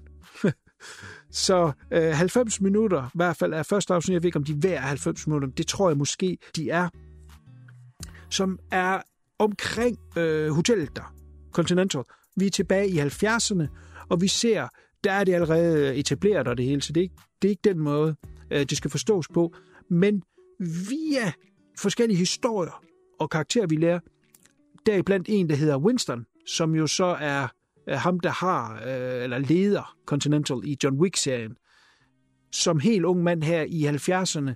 Hans bror er en del af det Continental kriminelle miljø. Han er selv i London, hvor han prøver at være en legit businessman, vil ikke have noget med det at gøre, men da broren så stjæler noget fra The Continental, så bliver han hentet over og skal ind og sidde foran ham, der bestyrer The Continental, spillet af Mel Gibson, og han siger til ham, du skal finde din bror, han har stjålet noget fra mig, jeg vil have det tilbage, ellers så er det dig, vi går efter. Og så bliver han så sat ud i byen her for at lede efter hans bror. Det følger vi så. Ender med, at han kommer ind i det her på en måde, hvor afsnittet slutter simpelthen med, at han siger, jeg skal have en masse guns. Og det er egentlig der første afsnit slutter. Jeg synes, det var super vellykket. Det er et helt andet vinkel på John Wick, selvfølgelig. Men den starter eddermame som John Wick, må man sige. Fordi den er 90 minutter. Det er ikke 90 minutters action. Overhovedet ikke. Men de vælger så at sige, nu giver vi den lige gas John Wick-style i starten, hvor man ser hans bror, der stjæler det her, og han kan en masse gunshit, præcis som John Wick, masse med pistoler, nærmest slåsser med de her pistoler. Super, super fedt. Altså man er blæst væk fra starten af, man er totalt med, og så går den lige lidt ned i gear, og der vil jeg måske lige sige i midten, bliver måske lidt lang i det, med noget dialog, men så kommer den så op i omdrejninger til sidst igen, hvor vi så ligesom ligger op til næste afsnit, som jo så ikke er udkommet endnu, der kommer et om ugen. Så der må jeg lige være svarskyldig. Men altså, virkelig en sindssyg start. Jeg sagde, holy shit, okay, de kører virkelig John Wick-stilen der. Men også masser af karakterudvikling og alt sådan noget der. Så meget lovende. Derek Kolstad og David Leitch, som er de originale folk bag John Wick, er med indover som executive producers.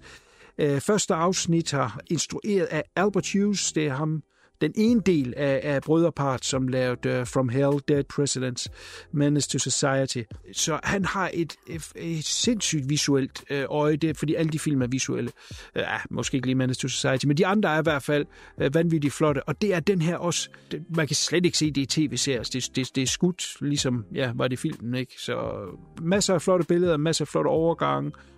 Højt teknisk niveau. Vi bliver introduceret for en masse karakterer, som jeg er sikker på, at vi følger fremad i de næste par afsnit, som sagt kun 3 afsnit. Den har en undertitel af From the World of John Wick, så jeg ved ikke om en sæson, eventuelt sæson 2, er det så en anden historie, vi går efter, ikke? Don't know, men lige pt. Virker ekstremt lovende, og som sagt er på Amazon Prime. Godt, en serie, som jeg er godt halvvejs i sæson 3 nu. Only Murders in the Building, sæson 3. Den her fantastiske tv-serie, jeg bare elsker så meget. Sæson 1-2, bare ren magi. Sæson 3 her starter simpelthen så fantastisk. Den her gang foregår den på Broadway. Martin Short, jo, som er den her teaterinstruktør, har endelig fået hans store chance for at komme tilbage. Et comeback. Han var engang en stor Broadway-producer-instruktør, havde så en masse uheld og var egentlig lidt en has-been. Nu er han så tilbage og skal til at instruere det her store skuespil. Han har fået en Hollywood-skuespiller til at spille hovedrollen heri, spillet af Paul Rudd. Han dør så i første afsnit, men de 3, Steve Martin Short og Selena Gomez, som har været det her makkerpar i sæson 1 og 2, som lavede det her podcast, de er ikke så meget sammen her i 3'eren. De laver heller ikke noget podcast. Det er ikke før i afsnit 6, at der kommer et podcast. Og det synes jeg er jo lidt ærgerligt, fordi det er jo det, der er jo magien, at de skulle opklare ting sammen. Nu er de meget hver for sig i deres egen storyline. Jeg ved ikke helt, hvorfor de har valgt det. Så der er en lille smule af magien, der er forsvundet. Men den er stadigvæk super underholdende og pissegodt lavet, og masser af humor og hjertevarme. Så jeg er stadigvæk kæmpe fan. De har som sagt fået Paul Rudd med, de har fået Meryl Streep med i den her sæson, så der er virkelig smidt godt på. Jeg glæder mig til at se, hvor den ender. også om der kommer en sæson mere. Jeg håber i de sidste par afsnit, at de får spændt lidt op på det her makkerpar. De skal være sammen, og de skal pingpong op af hinanden. Men der er stadigvæk masser af fede scener i, og hele den her atmosfære, der er omkring det her Broadway-skuespil. Vi er tit i teateret, men vi er også stadigvæk tilbage i bygningen, The Arconia. Men ja, det er skide gode skuespillere, skide gode karakterer, de har fundet på der, og den del er der stadigvæk. Men mere som, at de er sammen som makkerpar, håber jeg, kommer i den sidste halvdel, som jeg nok skal anmelde, når vi er nået dertil. Yes, Only Murders in the Building, og det er på Disney. Ja, vi bliver lidt i samme boldgade med lidt ældre film i nye indpakninger, så at sige. Severin Films har udgivet en rigtig, rigtig lækker 4K-udgivelse af Nightmare fra 1981. Instrueret af Romano Scavolini, håber det er udtalt rigtigt. Det er en film, nok man enten kender eller overhovedet ikke kender. Jeg tror, det er så lidt en underlig film, man har haft et lidt underligt liv. Der handler kort om den her skizofrene patient, som vi følger, som er under en eller anden medicinsk forsøg, som det er noget mediciner for, der skal suppresse de her frygtelige mareridt, han har, som han er plaget af. Og han bliver så udskrevet på det hospital af hans læge, og så går det hverken værre eller bedre, end at han går amok i søgen på oprindelsen af de her hans mareridt, kort fortalt. Som sagt, det er en meget omdiskuteret film, som har været klippet i ukendelighed og har været forbudt i mange lande. Og som sagt, Severin Film har haft fingrene i det her projekt et stykke tid og har udgivet efter sigende den mest komplette udgave, der nogensinde har været udgivet. Og den er så stykket sammen af mange forskellige kilder. De har fundet mange forskellige versioner i flere forskellige lande og taget de bedste elementer og simpelthen få lagt den her kopi sammen. Det er den er udgivet i 4K, hvilket det måske er lidt overkill. Jeg kan ikke helt forstå, da det er utrolig meget. Det er en meget rough film at se på. Den er altså... Det er jo så fordi, de ikke har haft adgang til nogle gode originale negativer. Det er alle sammen nogle andre kopier, de har fået fat i. Så derfor er det sådan lidt en urolig film at se på. Man kan godt se, at der er lidt spring i kvaliteten fra scene til scene. Nogle scener står ganske fint, andre scener har meget uro i billedet, der har meget støj. De har selvfølgelig på at rense meget af det væk. Men deres hænder har været lidt bundet i, at de har ikke haft nogle originale negativer at gå ud fra. Så det skal man lige have i mente, når man ser den her film. Jeg synes egentlig ikke, at 4K måske gør det store. Jo, der er lidt at hente på farverne i nogle scener, der har fået en HDR-grading trods alt.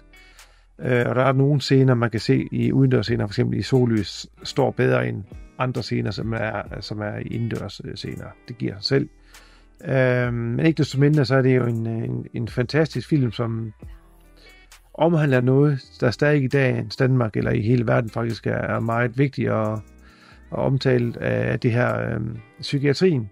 Især i Danmark har jo på det sidste fået meget hug for, at der ikke er nok penge til psykiatrien, og det tager lang tid at komme igennem, hvis man skal have et eller andet undersøgt, eller skal udredes for noget, så er det sådan en ting, den tager ved. Og så bygger den op til den her famøse slutning, som film har, som man undervejs ser i de her brudstykker i form af de her mareridt, han har. Det er virkelig en møgbeskidt film, og den er ret blodig, i hvert fald i slutningen. Og man ser sådan, når man har set den, man føler sig faktisk sådan lidt utilpas og sådan lidt beskidt, når man har set den. Og det er så en meget fed udgivelse, som Severin har udgivet. Den har de mest syge cover, som jeg tror ikke, man kan vise på Facebook, så bliver den censureret med det samme. Rigtig, rigtig lækker udgivelse i en sådan en det er en hardback cover. Altså sådan, det er ikke de her flimsy covers, det er sådan en tyk pap, og med sådan en embossed overflade. Den er virkelig, virkelig lækker. Så hvis man ikke har den film i forvejen, og gerne vil have den i en... nok den bedste kvalitet, man kommer til at se den i nogensinde, og i den mest komplette udgave, man kommer til at se den i, jamen så er det den her udgave, man skal give sig i kast med. Og jeg ved, du har i hvert fald også et lille crush på film, og du mener også, at det er sådan en acquired taste, har du i hvert fald sagt til mig på et tidspunkt, om man kan lide den eller ej. Ja, altså det vil jeg bestemt sige, det er. Fordi den bliver jo solgt til slasher-fans, og den har jo selvfølgelig også de der helt vanvittige mor i, som de på et tidspunkt prøvede at bilde os ind. Det var Tom Savini, der har lavet dem. Hans navn står selv i rulleteksterne i den her, eller i startteksterne. Ja. Han var forbi sættet en enkelt dag og sagde, I kan eventuelt bruge de der materialer der. Nå, okay, jamen så kan vi godt skrive på, at han har været konsulent på film. Ja. Men skidt over det, den har været ude i mange forskellige udgaver. Jeg er interesseret i at vide, hvor meget ekstra der er i, fordi at jeg havde en hollandsk VHS i tidernes morgen, der vil jeg da sige, det var da noget af det mest komplette, jeg har set. Men det er rigtigt, den har været ude i klippet udgaver på DVD i mange år, og ja, det er helt klart en, jeg skal have fingre i. Ingen tvivl om det. Acquired Taste, ja, fordi at på den måde er der egentlig ikke rigtig en historie i, som du siger, det er meget hans mentale tilstand. Og derfor vil den også slide på nogen, og måske mindre på andre, som kun vil være bide tænderne i for at se de der effekter til sidst. Men ja, altså det er historiemæssigt ikke det helt store, men effektmæssigt, ja, der er det. Og der, som du siger, den har det her, hvor man føler sig sådan lidt beskidt, lidt ligesom Maniac, eller Don't Go in the House, og sådan noget der. Det er de film, jeg umiddelbart vil sammenligne med. Og hvis man er til dem, jamen så tjek den ud. Hvis ikke, så hold dig langt væk. Ja. Cool. Jeg har været på Blockbuster og lege en film, som hedder Knock at the Cabin, som er den nyeste fra M. Night Shyamalan. Jeg lover med at sige, det er Ding Dong, der er det ved at tillægge på hylden. Den er fra 2023. Hans seneste skud på stammen af hans Twisty film. Under en ferie i en afsides hytte bliver en ung pige og hendes forældre taget som gidsler af 4 fremmede, som forlanger, at familien skal træffe en utænkelig beslutning for at afværge dommedag. Så det jeg anede ikke, hvad den her film handler om. Jeg ser jo ikke trailers mere. Vidste, at han må komme med en ny.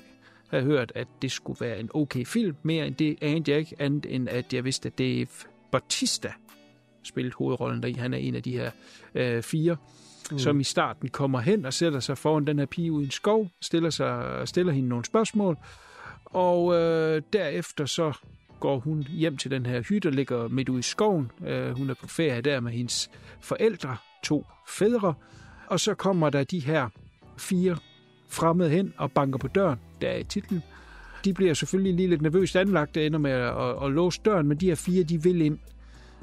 Ender så også med at komme ind og binder den her familie til at stole, og så begynder de at forklare den her historie omkring dommedag, og der er en eller anden form for valg, der skal træffes. Vælger man det, så kan man redde jorden. Det er et skørt setup, men det er jo egentlig det, jeg godt kan lide ved M. Night Shyamalans film, er jo, at det oftest er et eller andet helt skørt. Hvordan hænger det sammen? Hvad er det plottet der til sidst, når vi kommer igennem de forskellige twists? Det sjove ved den her er, at den mangler måske lige et twist til sidst. Det er sjældent, man siger det i forbindelse med hans film. Jeg synes ikke, den tør have den slutning, den skulle have. Desværre, den kunne have haft det her tunge depri-slutning, som for eksempel The Mist har. Altså, det er jo det der med at ture tage det sidste skridt, og det har den desværre ikke. Men altså, derudover rigtig gode skuespillerpræstationer. Mange fremhæver Dave Bautista, det vil jeg da også meget gerne gøre her. Jeg vil også meget gerne fremhæve den lille pige, som jeg synes er super, super god. Der er god stemning deri. Den har en fed intro, det her setup, indtil vi skal i gang med det. Nu har jeg afsløret en lille smule her. Ikke hvad det reelt set går ud på, men en lille smule her. Jeg vidste ingenting, så den her rejse jeg jo med på helt fra starten af. Der gjorde jeg, der jo hugt. Da man så ligesom får lagt kortene på bordet, så kan den godt lige der i midten blive sådan lidt langtrukken, fordi vi ved, at der er en fra den her familie, der vil crack. Altså det giver sig selv. Og vi ved også godt, hvem det er. Det er lidt med casting, det er lidt med måden, det er bygget op på, kan man egentlig godt regne det ud, og det ender det så også med. Men måske af andre årsager viser det sig så, at det er okay alligevel. Jeg vil også gerne lige fremhæve Rupert Grint, som jo er kendt fra Harry Potter-filmen. Han er en af de her 4, der kommer til hytten der. Han er ret sjov, vil jeg sige. Det er ikke så tit, jeg ser ham, men han er faktisk ganske underholdende her. Så jeg vil anbefale, hvis man godt kan lide det her twisty M. Night Shyamalan-film, men vil sige, det er ærgerligt, den ikke lige har det sidste der. Men det er en af de bedre af hans, så det er bedre end Lady in the Lake og The Happening og alt det der. Helt sikkert. Især på grund af præstationerne der, men også fordi vi kommer lidt ned på jorden. Altså det er ikke, og dog ikke, fordi der er alt muligt med domme der og sådan noget, men vi er koncentreret i den her hytte. Ikke? Det er ligesom her, der skal tages en beslutning, og det er her, vi er. Udmærket til, jeg vil gerne anbefale den. Måske ikke lige løbe ind og lege den, ligesom jeg gjorde. Den kommer jo nok på streaming på et tidspunkt. Jeg var bare nysgerrig. You go. Jamen, så skal vi til en, som man jo nok anser for at være en af årets større blockbusters. Jeg så den også på Blockbuster, så det er jo meget sjov lille segway. Jeg var forbi den gode gamle James Mangold og hans nyeste film, Indiana Jones and the Dial of Destiny, som selvfølgelig igen er med Harrison Ford og har også Phoebe Waller-Bridge og Mads Mikkelsen på rollelisten. Ja, de fleste kender jo nok til filmen, men Dr. Jones, den kære Dr. Jones, han er tæt på pension, og han lever nu i en tidsalder, hvor mennesker de går på månen, og teknologien skrider hastigt frem, og han ligesom mister lidt grebet om det, han egentlig beskæftigede sig med, arkeologien og sådan noget. Altså teknologien, den er så fremskreden, at han er sådan lidt, føler sig lidt fortabt. Så han er svært ved at tilpasse sig i den her tidsalder, han nu er i, og han er blevet skilt fra Marion, og hans søn er desværre død i krig, så faktisk på samme dag, hvor han skal gå på pension som professor, så dukker hans guddatter op, og samtidig dukker en bekendt nazist også op, og de leder begge to efter det samme artefakt hedder det jo, The Dial of Destiny. Og her begynder så Indiana Jones sidste eventyr. Jamen, jeg har jo hørt både meget negativt og positivt om filmen, og jeg valgte jo så at være lettere positiv, fordi jeg kunne jo rigtig godt lide den sidste Indiana Jones film, der var Crystal Skull. En film, som jeg tror, at alle andre end os to hader. Altså, jeg kender ikke andre mennesker, der synes, udover dig, der synes, den film var god. så jeg havde sådan lidt, okay, men de siger, at den er ligesom Crystal Skull, så kan den jo kun være god. Og jeg blev faktisk slet ikke skuffet, sådan overall. Jeg synes, det er en rigtig underholdende film, som ligesom dens forgænger har noget på hjertet, der har det, eller har hjerte på det rette sted, og har brænder for at fortælle et eventyr, og det gør den. Er den perfekt? Nej, det synes jeg ikke. Men stadigvæk, jeg var sindssygt godt underholdt. Harrison Ford, han er ved at være gammel, men jeg synes stadigvæk, han tager det godt. Han har den samme Dr. Jones humor, og han har den samme charme, som man forventer med den karakter. Den er stort sat op, og det betyder selvfølgelig også, at der vil være nogle rough edges med sådan et kæmpe budget. Samlet set synes jeg, at effekterne og CGI'en den holder. Det er godt lavet. Hele starten på filmen, det er nok de første 20-25 minutter. Der er vi sådan tilbage i tiden, hvor vi følger Indiana Jones i den her hæsblæsende actionsekvens, hvor han skal forestille at være i 40'erne, lige under 2. verdenskrig. Og det betyder selvfølgelig noget de-aging. Men jeg synes faktisk, at alt det, vi har set af den slags effekt i Hollywood-produktioner, så er det nok den mest overbevisende, jeg har set indtil videre. Ja, de vælger selvfølgelig at vise ham i nogle let belysninger og nogle lidt mørke scener, ikke, for at skjule det. Men jeg synes, det virker. Desværre følger stemmen ikke helt med, fordi hans stemme, han er jo ikke så ung længere, så man kan godt høre, det er en lidt mere raspy voice, og derfor har de også valgt ikke at give ham ret meget dialog i starten. Men jeg synes faktisk, hele den første sekvens der er super fed, og bringer mig tilbage til de rigtig gamle Indiana Jones film, der har humor, action, musikken, John Williams musik i sådan en film er også helt fantastisk. Og jeg har jo altid haft det lidt med at have det lidt stramt med grimme effekter, især hvis resten af filmen ikke følger med, eller halter, så har jeg sådan lidt, så bliver jeg irriteret på det. Og der er også nogle grimme effekter i den her, men det gør ikke så meget, fordi jeg netop var investeret i den her film og blev underholdt. Men nu var du tilbage til noget grimt green screen før, så vil jeg jo godt have lov at sige, at en film, der har kostet $300 million at lave, så er det mig simpelthen, undskyld, jeg bander, fucking uforstående, at man ikke kan finde ud af at lave green screen i de her scener i køretøjer og i både og i fly. Altså, det er hæsligt lavet. Jeg forstår det simpelthen ikke, og det er konsekvent igennem hele filmen. der er det bare usædvanligt dårligt green screen. Der er en sekvens i Tanger, hvor de kører rundt i de her tuk-tuks, men jeg sad og tog mig til hovedet flere gange og tænkte, hvad fuck er det, de laver? Og det er faktisk min eneste anke til film, når vi kommer til effekter. Jeg synes simpelthen, det var hovedrystende ring lavet. Ellers så fandt jeg den super underholdende, og jeg synes, det er en rigtig, rigtig fin afslutning på den her Indiana Jones, vi kender. Ja, lad os lige starte med Crystal Skull. Altså, jeg så den jo i biografen, da den kom frem, og så har jeg ikke set den siden, og jeg har altid været fortaler for den, fordi at jeg var super underholdt. Ja. Så i opvarmning til Dial of Destiny, der så jeg dem så igen, og der vil jeg kan måske bedre se nogle af de kritikpunkter, folk de har. Nu vil jeg lige have set den igen, men jeg synes stadigvæk, den er underholdende. Jeg har ikke noget, altså de kritikpunkter, folk de har, er ikke dem, jeg har. Altså, jeg er mere på alt det omkring Shia LaBeouf. Altså, Jesus. Ja.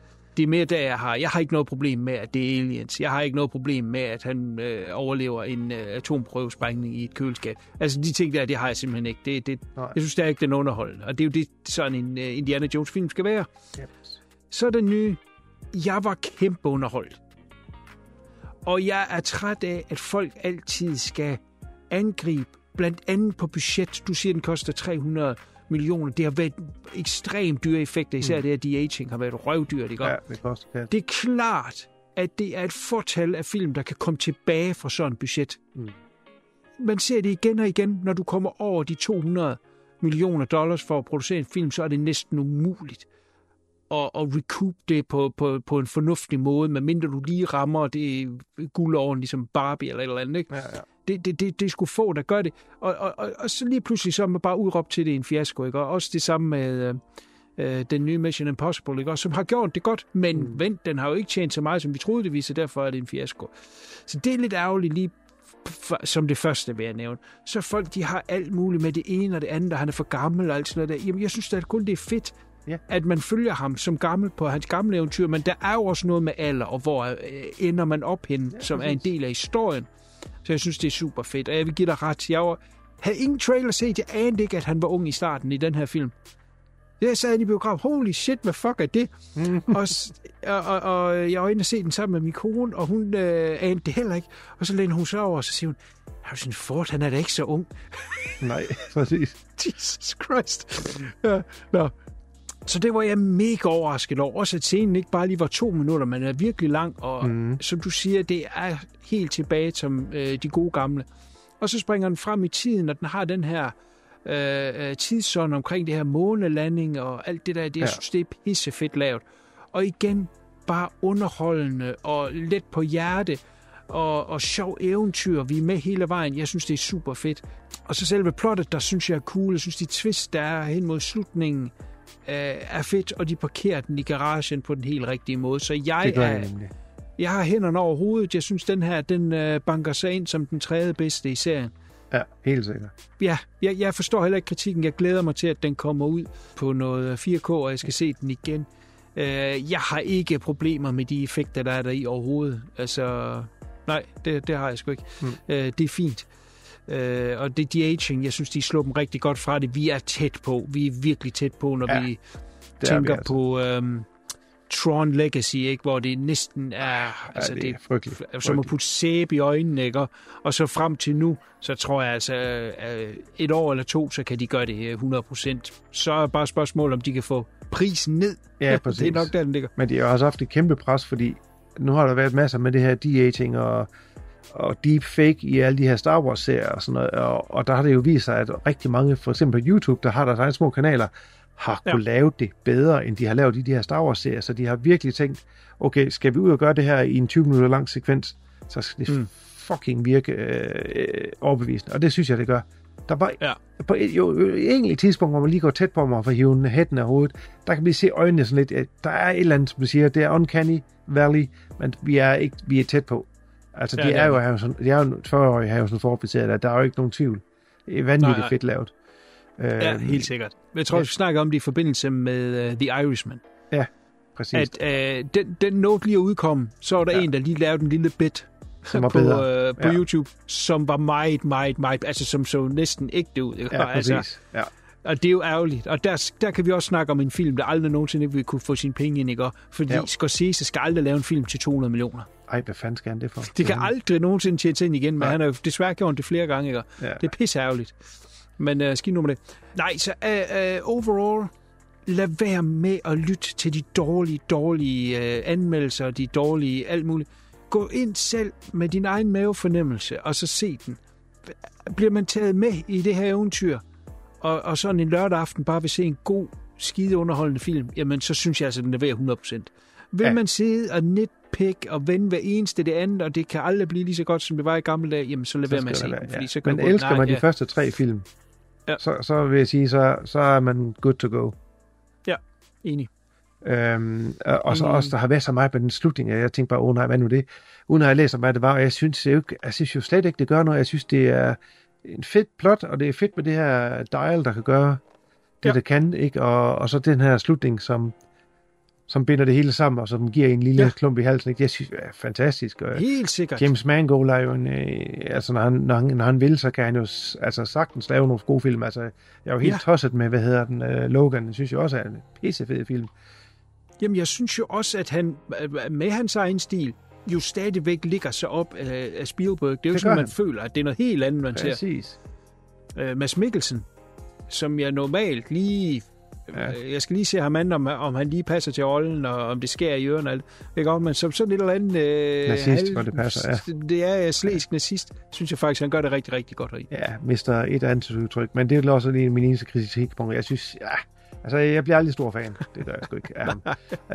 Men altså, han er der, og det er fint. Det er godt at se en dansker i sådan en stor produktion. Det er jo fedt. Ja, for sig. Og så også igen, som jeg nævnte lige før, men John Williams' score, jeg havde sådan lidt, gud, har han stadig magien? Det har han helt sikkert. Altså, musikken er pissefed. Også. Det er bare Indiana Jones. Enig. Godt. Jeg vil hoppe på Netflix, en film, der kom ud i 21. Jeg kan godt svagt huske, da den kom, men der er jo ikke nogen, der nævnte den. Der er jo ikke noget boss omkring det, og så har man da også sådan lidt de der Netflix-film, der de ikke rigtig været sammen på. Så jeg så lidt forsinket Stowaway, som er en sci-fi film, som sagt fra 21, med Anna Kendrick i hovedrollen, sammen med Toni Collette, Daniel Day Kim og Samir Anderson. Og det var hele castet. Der er ikke flere folk med i film end de 4 stykker der. Det er en rumrejse til Mars med de her 3 folk ombord, som pludselig skal træffe en meget svær beslutning, da en blind passager sætter alles liv på spil. Og det er egentlig sat op til den her lidt specielle film, som jeg synes er super cool. Det bliver jeg simpelthen nødt til at sige. Den overraskede mig stort. Det er altså en 3 personers rumrejse til Mars, hvor man skal lave nogle videnskabelige forsøg. Man følger dem helt fra de skyder afsted fra jorden af, men kun inde i selve rumkapslen. Det er også derfor, jeg siger, at der er ikke andre folk med. Og da de er i gang med opsendelsen der, så har den lidt svært ved at komme op med den der raket, fordi at de siger, at vi har for meget vægt. Jeg kan ikke huske, om de siger præcis hvor meget, men der er et eller andet der, okay, så kan vi booste raketterne, så kommer vi ud fra jordens atmosfære og kan komme videre. Det gør de så, og så følger man egentlig deres arbejde. Der er en, der tager sig af noget med nogle alger, det er et eller andet eksperiment, de har kørende med det, og en af læger skal lave nogle andre eksperimenter. Og så er der Toni Collette, der er kaptajn på det her rumskib. Hun går så rundt og laver noget maintenance, og så åbner hun et panel, og da hun åbner det panel, der falder der en mand ud, som er såret, og han har sådan noget NASA-tøj på. Og de får ham så ind og får ham lappet. Han vågner så op, fortæller, at han er en af dem, der arbejder på den her launchpad. Så har han simpelthen faldet, hans seletøj giver efter, og så falder han ned, og så er det der, han har slået sig, og så har han simpelthen ligget inde i et hulrum. Det er der ikke nogen, der har opdaget, da den her opsendelse så er sat i gang. Og det er så der, han opdager, at han rent faktisk er ude i rummet. Plus, lige pludselig går det op for dem, at de er en 3-mands mission, som skal være i, er det 2 år, eller 3 år, eller sådan et eller andet, før de kommer tilbage. De skal simpelthen slynges rundt om Mars. Man kan ikke vende det her fartøj om. Den er simpelthen designet til, at den skal slynge rundt om planeten, og så kommer man tilbage igen. Så han skal være med for the duration. Men der er kun mad til 3. Der er også kun luft nok til 3. Og i det, at han falder ned fra loftet af, der ødelægger han faktisk sådan et filter, som bearbejder det brugte luft. Så de opbruger det hurtigere, end de normalt vil gøre, også selvom at de nu er 4. Så det er lige pludselig alle de her redningsaktioner, de skal sætte i gang, ikke? Og ham her, der ligesom tager sig af de her alger, kan de rense luften? Kan man gøre et eller andet måde, hvor de så kan gå ind og rense den her luft og ligesom redde dem og holde dem i live? Men hele tiden kommer de tilbage til det her, at der er en, der må lade livet, for at den her mission, den kan fuldføres. Og hvem er det så lige nuagtigt, det skal bære? Det skal så siges, Toni Collette, hun brækker armen, da han falder ned fra loftet, falder han ovenpå hende, ikke? Og så hun er sådan lidt ukampdygtig på den måde, ikke? Og kan det være en? Kan det være ham, fordi det var ikke meningen, han skulle være der? Og er der noget, de kan gøre for at redde hele situationen der? Rigtig spændende. Jeg vil sige, langt hen ad vejen realistisk, ud fra hvad jeg ved. Jeg ved jo ikke et skid om det her, ikke? Jeg har været inde og læse nogle anmeldelser, hvor folk de siger, hold kæft, hvor er det urealistisk, ikke? Men hvis man lige køber præmissen i hvert fald, at han kunne komme med op, så vil jeg sige, derefter, så virker det meget realistisk. Så det er ikke sådan en stor sci-fi, hvor det er bare sådan noget helt vildt. Dun, dun, dun, dun, dun. Det er helt nede på jorden, og meget pragmatisk. Hvordan gør man? Og så de her svære beslutninger, de skal tage. Så jeg synes, det er sådan sci-fi for voksne. Og medrivende, dramatisk. Jeg synes, det er... Jeg vil rigtig gerne anbefale Stowaway på Netflix, som lidt blev glemt, men det gør de fleste Netflix-film. De kommer ud, og så er der ikke rigtig nogen, der ser dem. Og så kommer der så mange, at vi glemmer det. Men det her intense drama omkring, at der er ikke nok mad, der er ikke nok luft for mange mennesker. Hvad skal vi gøre? Og vi kan ikke vende rundt. Og de kan ikke vende rundt, nej. Der er kun at tage den tur der. Anbefalesværdigt, jeg synes, alle er gode deri. Andrew Kendrick, som jeg ikke er fan af overhovedet, gør det faktisk rigtig godt heri. Og så Toni Collette er selvfølgelig altid god. Så tjek den ud.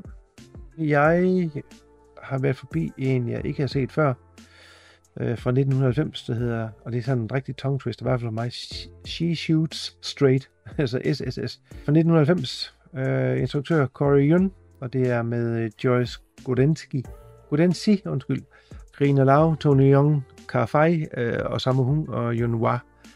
Den handler om den her politikvinde Mina, som bliver spillet af Joyce Godensi, bliver gift med Tony Young, karakteren her, som er en del af en stor familie, hvor det at være i politiet altid har været det vigtigste i livet. Så det er sådan en familie bare af politifolk. Han har masser af søskende, som er politikvinder.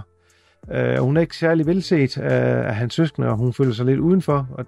Og så der så er en vietnamesisk bande, begynder at lave noget ballade i byen, så må de her kvinder så til sidst stå sammen og så stole på hinanden for at bringe den her bande ned med nakken.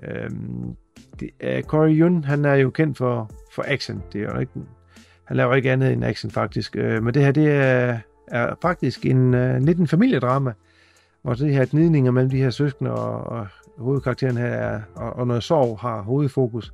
Og det virker faktisk ret godt. Den er ret velspillet, og det er faktisk et drama, man gider nu. Det er ikke så meget skab og så meget kunstig, Hongkong-humor, som mange af de her film har. Og så er der jo selvfølgelig også de her sindssyge action-sekvenser, som så bare en fed bonus oveni. Joyce Godensi, Joyce Godensi, hun blev senere gift med Sammo Hung. Og hun er jo blandt andet med i Eastern Condors, som den her gorilla-soldat, de får hjælp af. Hun har ingen, så vidt jeg ved, martial arts erfaring eller træning. Så det, hun formår at gøre i den her film, det er ret fantastisk. Hun laver rigtig mange sine egne stunts deri. Og hun ligner også en, der har dyrket det hele sit liv. Specielt hen mod slutningen, hvor hun har en hand-to-hand kamp mod den kvindelige skurk. Den er simpelthen så hardcore og så fed, at det gør man. Det er hele filmen, man skal se den for. Virkelig fedt. Det bliver åbenbart anset som en af de helt store klassikere inden for den her Girls with Guns-genren. Og jeg har ikke hørt om den før, jeg har ikke set den før, så jeg kan sagtens se, hvorfor den bliver anset som en af de store klassikere. Rigtig, rigtig fed drama-actionfilm. Den er ude nu i en ny 2K-restaurering fra Eureka, som spytter alle de her Hongkong-klassikere ud. Så hvis man er til lidt Girls with Guns og lidt god drama, så er det en rigtig fed film. Så er hun også med i den. Ikke så meget, men han får lige lov at sparke lidt røv til sidst. Men det er ikke ham, der er hovedpersonen. Det er Joyce Godansky. Som vi også lige skal nævne, at Sammo Hung, han har scoret over evne. Ja, hun er jo tidligere Miss Asia, eller Miss Hong Kong. Sammo Hung er jo den her meget, meget store, butte, tykke dreng. så hvordan han har fået ind i nettet, det må guderne vide. Ja, bestemt. Nå, men den lyder spændende, den har jeg heller ikke set. Apropos film, som man skulle have set, da de kom frem, men det valgte man ikke at gøre urensageligt. Det er temaet i dag. Ja, det er åbenbart. Fra 2018, så jeg skal ikke lige så langt tilbage som dig. Hotel Artemis, som jeg godt huske plakaten til, og jeg kan også huske, at jeg hørte, hvad den handler om, og så tænkte jeg, det er jo bare sådan noget John Wick wannabe. Det behøver jeg vist ikke at se. Men nu vel, jeg fik den set, og jeg synes, den var pissefed. Hotel Artemis er et hemmeligt og eksklusivt hospital for kriminelle medlemmer. Sygeplejersken, kun kendt som The Nurse, har styret stedet i 22 år. Men denne nat bliver alle regler droppet, og nu skal hun vælge side. Det er altså sådan lidt ligesom The Continental, er det her hotel, hvor man kan komme ind på og kun få medlemmer og har mange strenge regler for, hvad man må og hvad man ikke må. Så er det her et privathospital med det nyeste udstyr og har det hele, det smarteste og det hele. Den foregår lidt frem i tiden. Jeg kan ikke huske, hvor mange det er, men 10, 15, måske 20 år frem i tiden. Så det vil sige, det er sådan meget fancy udstyr, de har. Så kommer kriminelle ind, og de er medlemmer, man har en chip indopereret under huden, som man så skal scanne, og kun hvis du har det, kan du komme ind. Og så er der forskellige regler, og det er, at man ikke må slå andre patienter ihjel selv. Hvis du kommer ind, og det er din ærkefjende, så må du ikke gøre det der. Så det er sådan lidt den, man kan sige, det er sådan hospitalsudgaven af The Continental. Så langt vil jeg gerne gå. Men derudover er det sin helt egen, hvor vi følger de her brødre, som er bankrøver. Den ene er så blevet såret, og han får slæbt hen til det her hospital, og de er begge to medlemmer, kommer ind, og så bliver han behandlet der. Så ligesom ham, der er overbossen i den her by, og egentlig er, hvad skal man sige, chefen over det her sted, han ejer det, er blevet såret efter et attentatforsøg, og han kommer så ind på det her hospital, og det gør, at lige pludselig er det under siege, og det er nogle andre beslutninger, hun lige pludselig skal tage. Hun har altid været den her regelrytter i alle de her år. Genialt spillet af Jodie Foster, for øvrigt hendes første rolle siden Elysium for 10 år siden, eller sådan noget. Og hun spiller den her regelrette nurse, som har drevet det her sted i alle de her år, men lige pludselig så kan hun godt se, der skal ske et eller andet, og det er så den her nat, hvor der kommer til at ske en masse, og som sagt, alle regler bliver brudt, og der kommer til at være actionsekvenser og alt sådan noget der inde i det her hospital. Jeg synes, den er super, super, super cool. Jeg var virkelig overrasket over, hvor stilistisk den er. Virkelig, virkelig, virkelig flot. Rigtig gode skuespillere. Især, som sagt, Jodie Foster, som virkelig bliver presset til at tage sit liv op til overvejelse. Igen, man kan godt tage den lidt som en Continental Bastard Twin. Det er fint nok, men jeg synes stadigvæk, man skal tage den for sig selv. Jeg synes, den må være kraftigt overset, fordi den er virkelig, virkelig, virkelig cool. Jeg kan ikke helt forstå, hvorfor den ikke bliver nævnt mere. Man møder jo så nogle af de her, der er på det her hospital. En lidt irriterende karakter, spillet af Charlie Day, er det eneste reelle minus, jeg egentlig vil sætte, og det er ikke, fordi jeg kan rigtig godt lide Charlie Day. Jeg er jo kæmpe fan af Always Sunny in Philadelphia, men jeg ved ikke lige helt, om han passer ind i den her film, desværre. Men det er det eneste lille minus, jeg har. Derudover folk, der er med, Jeff Goldblum spiller den her mafia-boss. Dave Bautista spiller den her sygeplejerske, som hjælper Jodie Foster-karakteren herinde, og ligesom også er den, der sørger for, at regler bliver overholdt. Han bliver kaldt for Everest, mener jeg, fordi han er så stor. Så godt cast, super underholdende. Den er 90 minutter med rulletekster. Boom! Det er sådan noget, jeg godt kan lide. To the point, ind og ud, som man siger. Tag og giv den en chance. Den blev lidt glemt, og måske også labeled lidt som en John Wick wannabe. Den er altså sin egen, selv man kan sige. Den læner sig lidt op af samme idéer. Den kan ses på TV2 Play, men den kan også ses på Filmstriben, hvis man ikke gider have TV2 Play. Så tjek den ud. Yes. Jamen, det er sgu da utroligt. Vi skal så meget tilbage i tiden hele tiden. Vi skal tilbage til 1988. hvor jeg var 15 år gammel. Der udkom der en film, der hed Bloodsport. Instrueret af en mand, der hedder Newt Arnold. Og det er med Jean-Claude Van Damme, Bolo Young og Forrest Whitaker. Jamen, det er jo nok ikke en film, som behøver den store introduktion. Det er jo åbenbart det er den sande fortælling om den her amerikanske soldat, Frank Dukes, som tager til Hongkong for at kæmpe i det her komité. Den her, det er jo en full contact turnering, som er underground og ulovlig, kan man sige.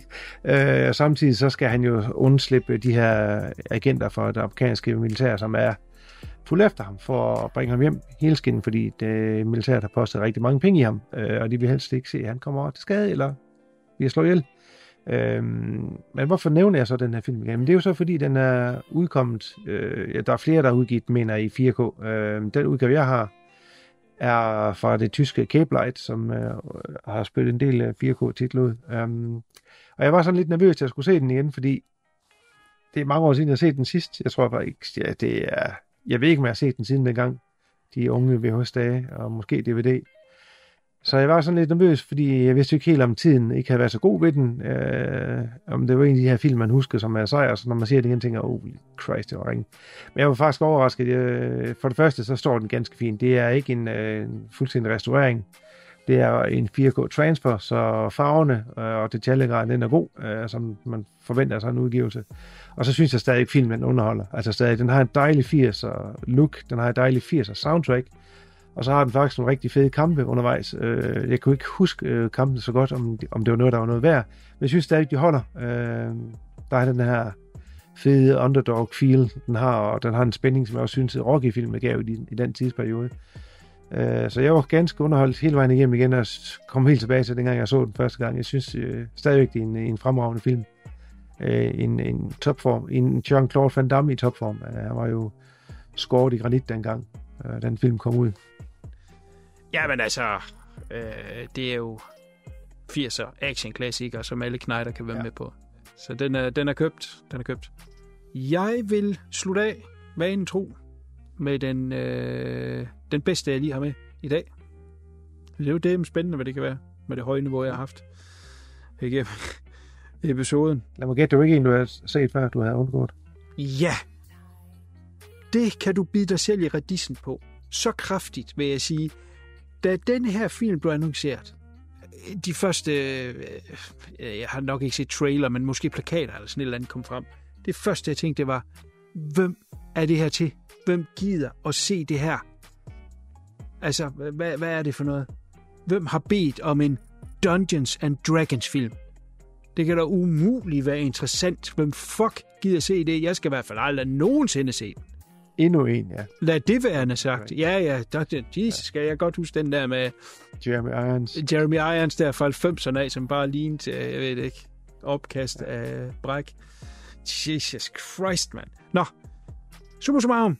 Dungeons and Dragons, Honor Among Thieves, er en film fra 23, som sagt ikke er noget, jeg troede, jeg nogensinde skulle se.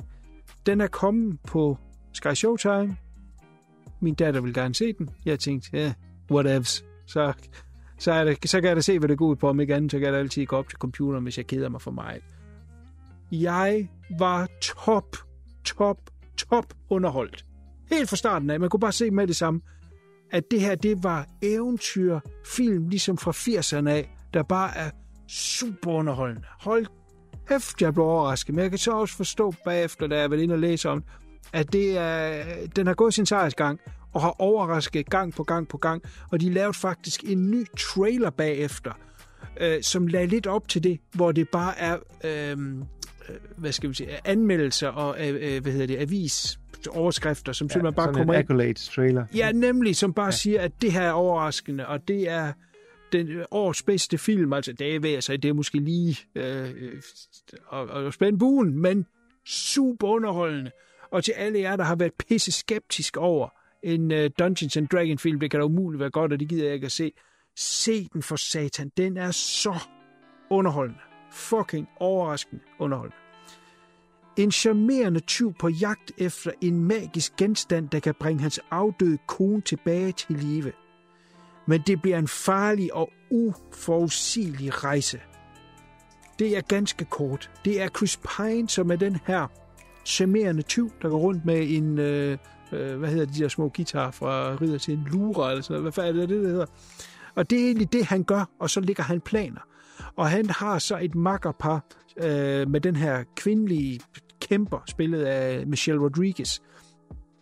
Den starter med, at de er i fængsel, hvor de egentlig fortæller tilbage, hvordan de endte i fængslet. Og det er, hvor de skulle stjæle den her magiske genstand, som så kan få folk tilbage fra de døde. Og han har mistet hans kone for mange år siden, og de havde en datter, som nu er blevet lige sådan preteen alder, og han vil så gøre alt for, at hun kan få hendes mor igen. De bliver så fanget og kommer i fængsel, og det er egentlig der, den starter. Og de ligger de første sten til, hvad det går ud på. De slipper så ud fra fængslet af, og så skal have fat i den her. De skal også finde ud af, hvem det var, der double-crossede dem, så de kom i fængsel. De samler så et raggerpack af et crew. En troldmand, som ikke er særlig god. De har heller ikke så meget tiltro til ham, men alligevel så kan han lidt shit. Og så sådan en shapeshifter trold, der bor ude i bjergene, som egentlig ikke rigtig kan lide mennesker. Og så sætter de sig så på det her eventyr, hvor de skal ud og finde den her, og komme ud for mange forskellige ting. Og det er så underholdende. Samtidig er der så en heks, der prøver at overtage hele verden, som de så også lige skal stoppe. Det er så ikke noget med det andet at gøre, men har de samvittighed til at ignorere det. Ja, jeg kan simpelthen ikke komme med nok af, hvor underholdende den er, fordi den er så visuel. Leger hele tiden med det visuelle. De har sådan en magisk spejl, hvor man kan gå igennem det for at komme andre steder hen. Det bruger de pisse godt på bunden af den her hestevogn. Det er svært lige at forestille sig, men det skal man simpelthen se. Det er så legende og så meget fantasi, som jeg vil sige, ikke er set siden 80'erne. Altså virkelig underholdende, virkelig vellykket. Den er instrueret af en mand, eller et makkerpar retter, der hedder John Francis Daly og Jonathan Goldstein. Han har tidligere lavet den sidste her Game Night, som var den her lidt overraskende dyster comedy-ting. Hvis du har set den. Og så har han også instrueret genindspilningen af Vacation, som var sindssygt sjov. Så det var også med til at overbevise mig lidt om, at det kunne være, at der var noget i det her. Og det er der virkelig. Chris Pine er bare skidesommerende og fucking sjov. Hugh Grant har også en stor rolle heri, og han er sådan kommet lidt igen på hans ældre dage med nogle gode karakterer, og den her, der han deler mig også sjov i. Så jeg vil kraftigt anbefale, at man hopper over på Sky Showtime og ser Dungeons and Dragons Honor Amongst Thieves. Den er mega sjov. Jamen, jeg skal da se, for jeg husker, jeg så traileren, så den ser fandme sjov ud. Jamen, det er et must-see. Altså, jeg vil kalde det et must-see. Okay. Jeg glæder mig til at se den igen. Jeg lugter en film til listen over bedst at se de 23. Jamen, det er et stort år. Vi har jo Barbie og Oppenheimer, jeg ved kraftedeme ikke. Shit, mand, ja. Så, Nå, jamen, den vil jeg da prøve at stikke næsen i. Jeg havde egentlig godt luret lidt på den, for jeg kan godt lide Chris Pine. Ja. Nå, ja. Jamen, min sidste, jamen, jeg holder jo simpelthen standarden i dag, det vi skal tilbage til 1981. Instruktør Tony Maylam, så ved du måske, hvad det er for en film, vi skal snakke om. Ja, jeg tror, vi skal have tændt et lille lejrbål.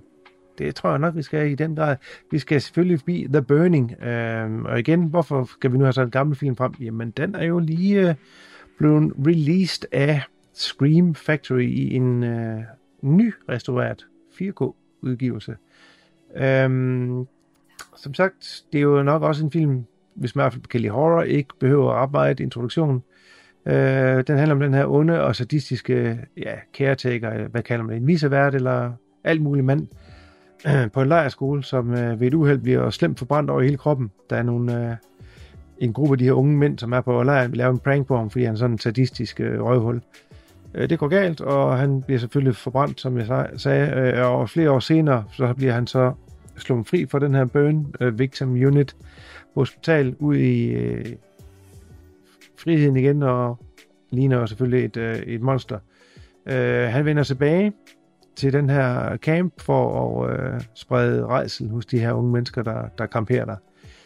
Det er jo her jo sådan en film, som jeg i hvert fald kan huske, man altid prøvet at få den bedste udgave af. Der var jo selvfølgelig ude på VHS, og så kan jeg huske slut 90'erne, eller var det start 2000, der florerede altså en HD-version for nogle år tilbage, som jeg mener var ribbet eller grabbet fra en amerikansk tv-station, der viste den i en HD-udgivelse. Og den kunne man kun få fat i på ulovlig vis via internettet. Så gik der jo så nogle flere år, for så den så kom ud på DVD og så igen på Blu-ray. Og Blu-ray-udgivelsen stod også fint, og den version vil rigtig mange nok mene, man stadig godt kan nøjes med, det kan man også godt. Men den her 4K-restaurering fra Screen Factory, den synes jeg nu alligevel giver det et nyk op af. Jeg har nævnt det før, jeg har det her OLED-TV, som gør, at de her mørke scener, som der er rigtig mange af, de står altså bare noget bedre end Blu-ray-udgivelsen gør. Det betyder selvfølgelig, at et OLED-TV, det har jo individuelle pixels, og du kan jo slukke for dem helt, og det gør så bare, at når sort, det er sort, så er det helt sort, 100%. Og ikke de her askegrå, som det kan blive på andre tv. Og det synes jeg er tydeligt i den her version.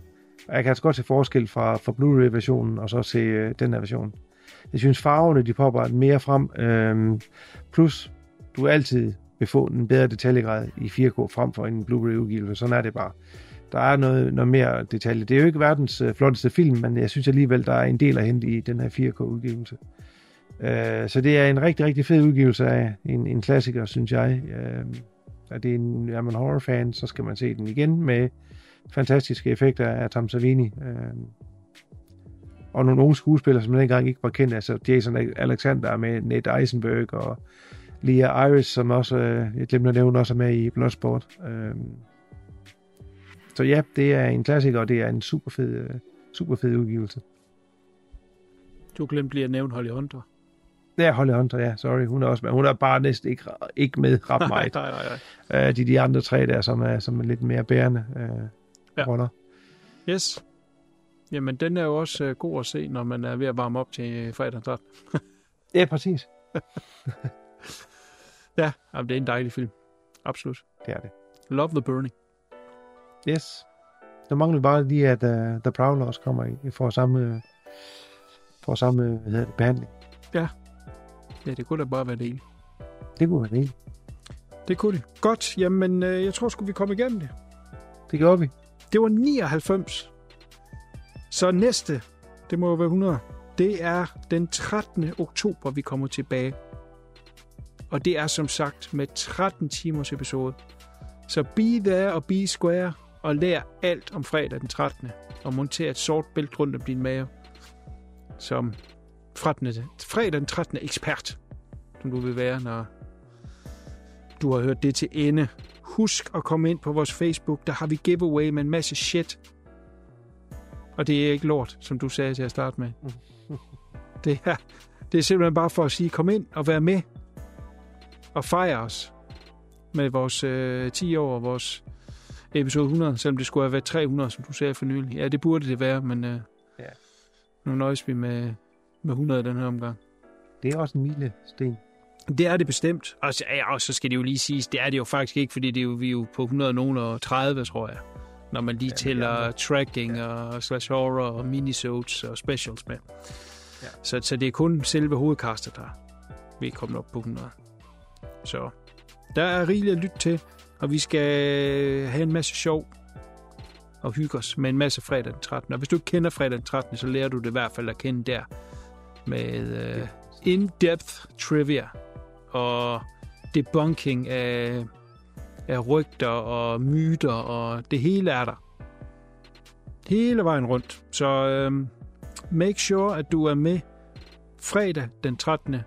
oktober, og inden da ind og så være med i de der goddamn bladtrækninger. Jeps.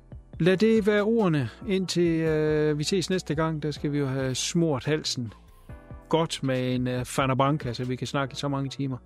Det er at sidde på en pude. Ikke ja, det kommer til at gå ondt i røvs. Men sådan er det. Det gør vi gerne for vores lytter.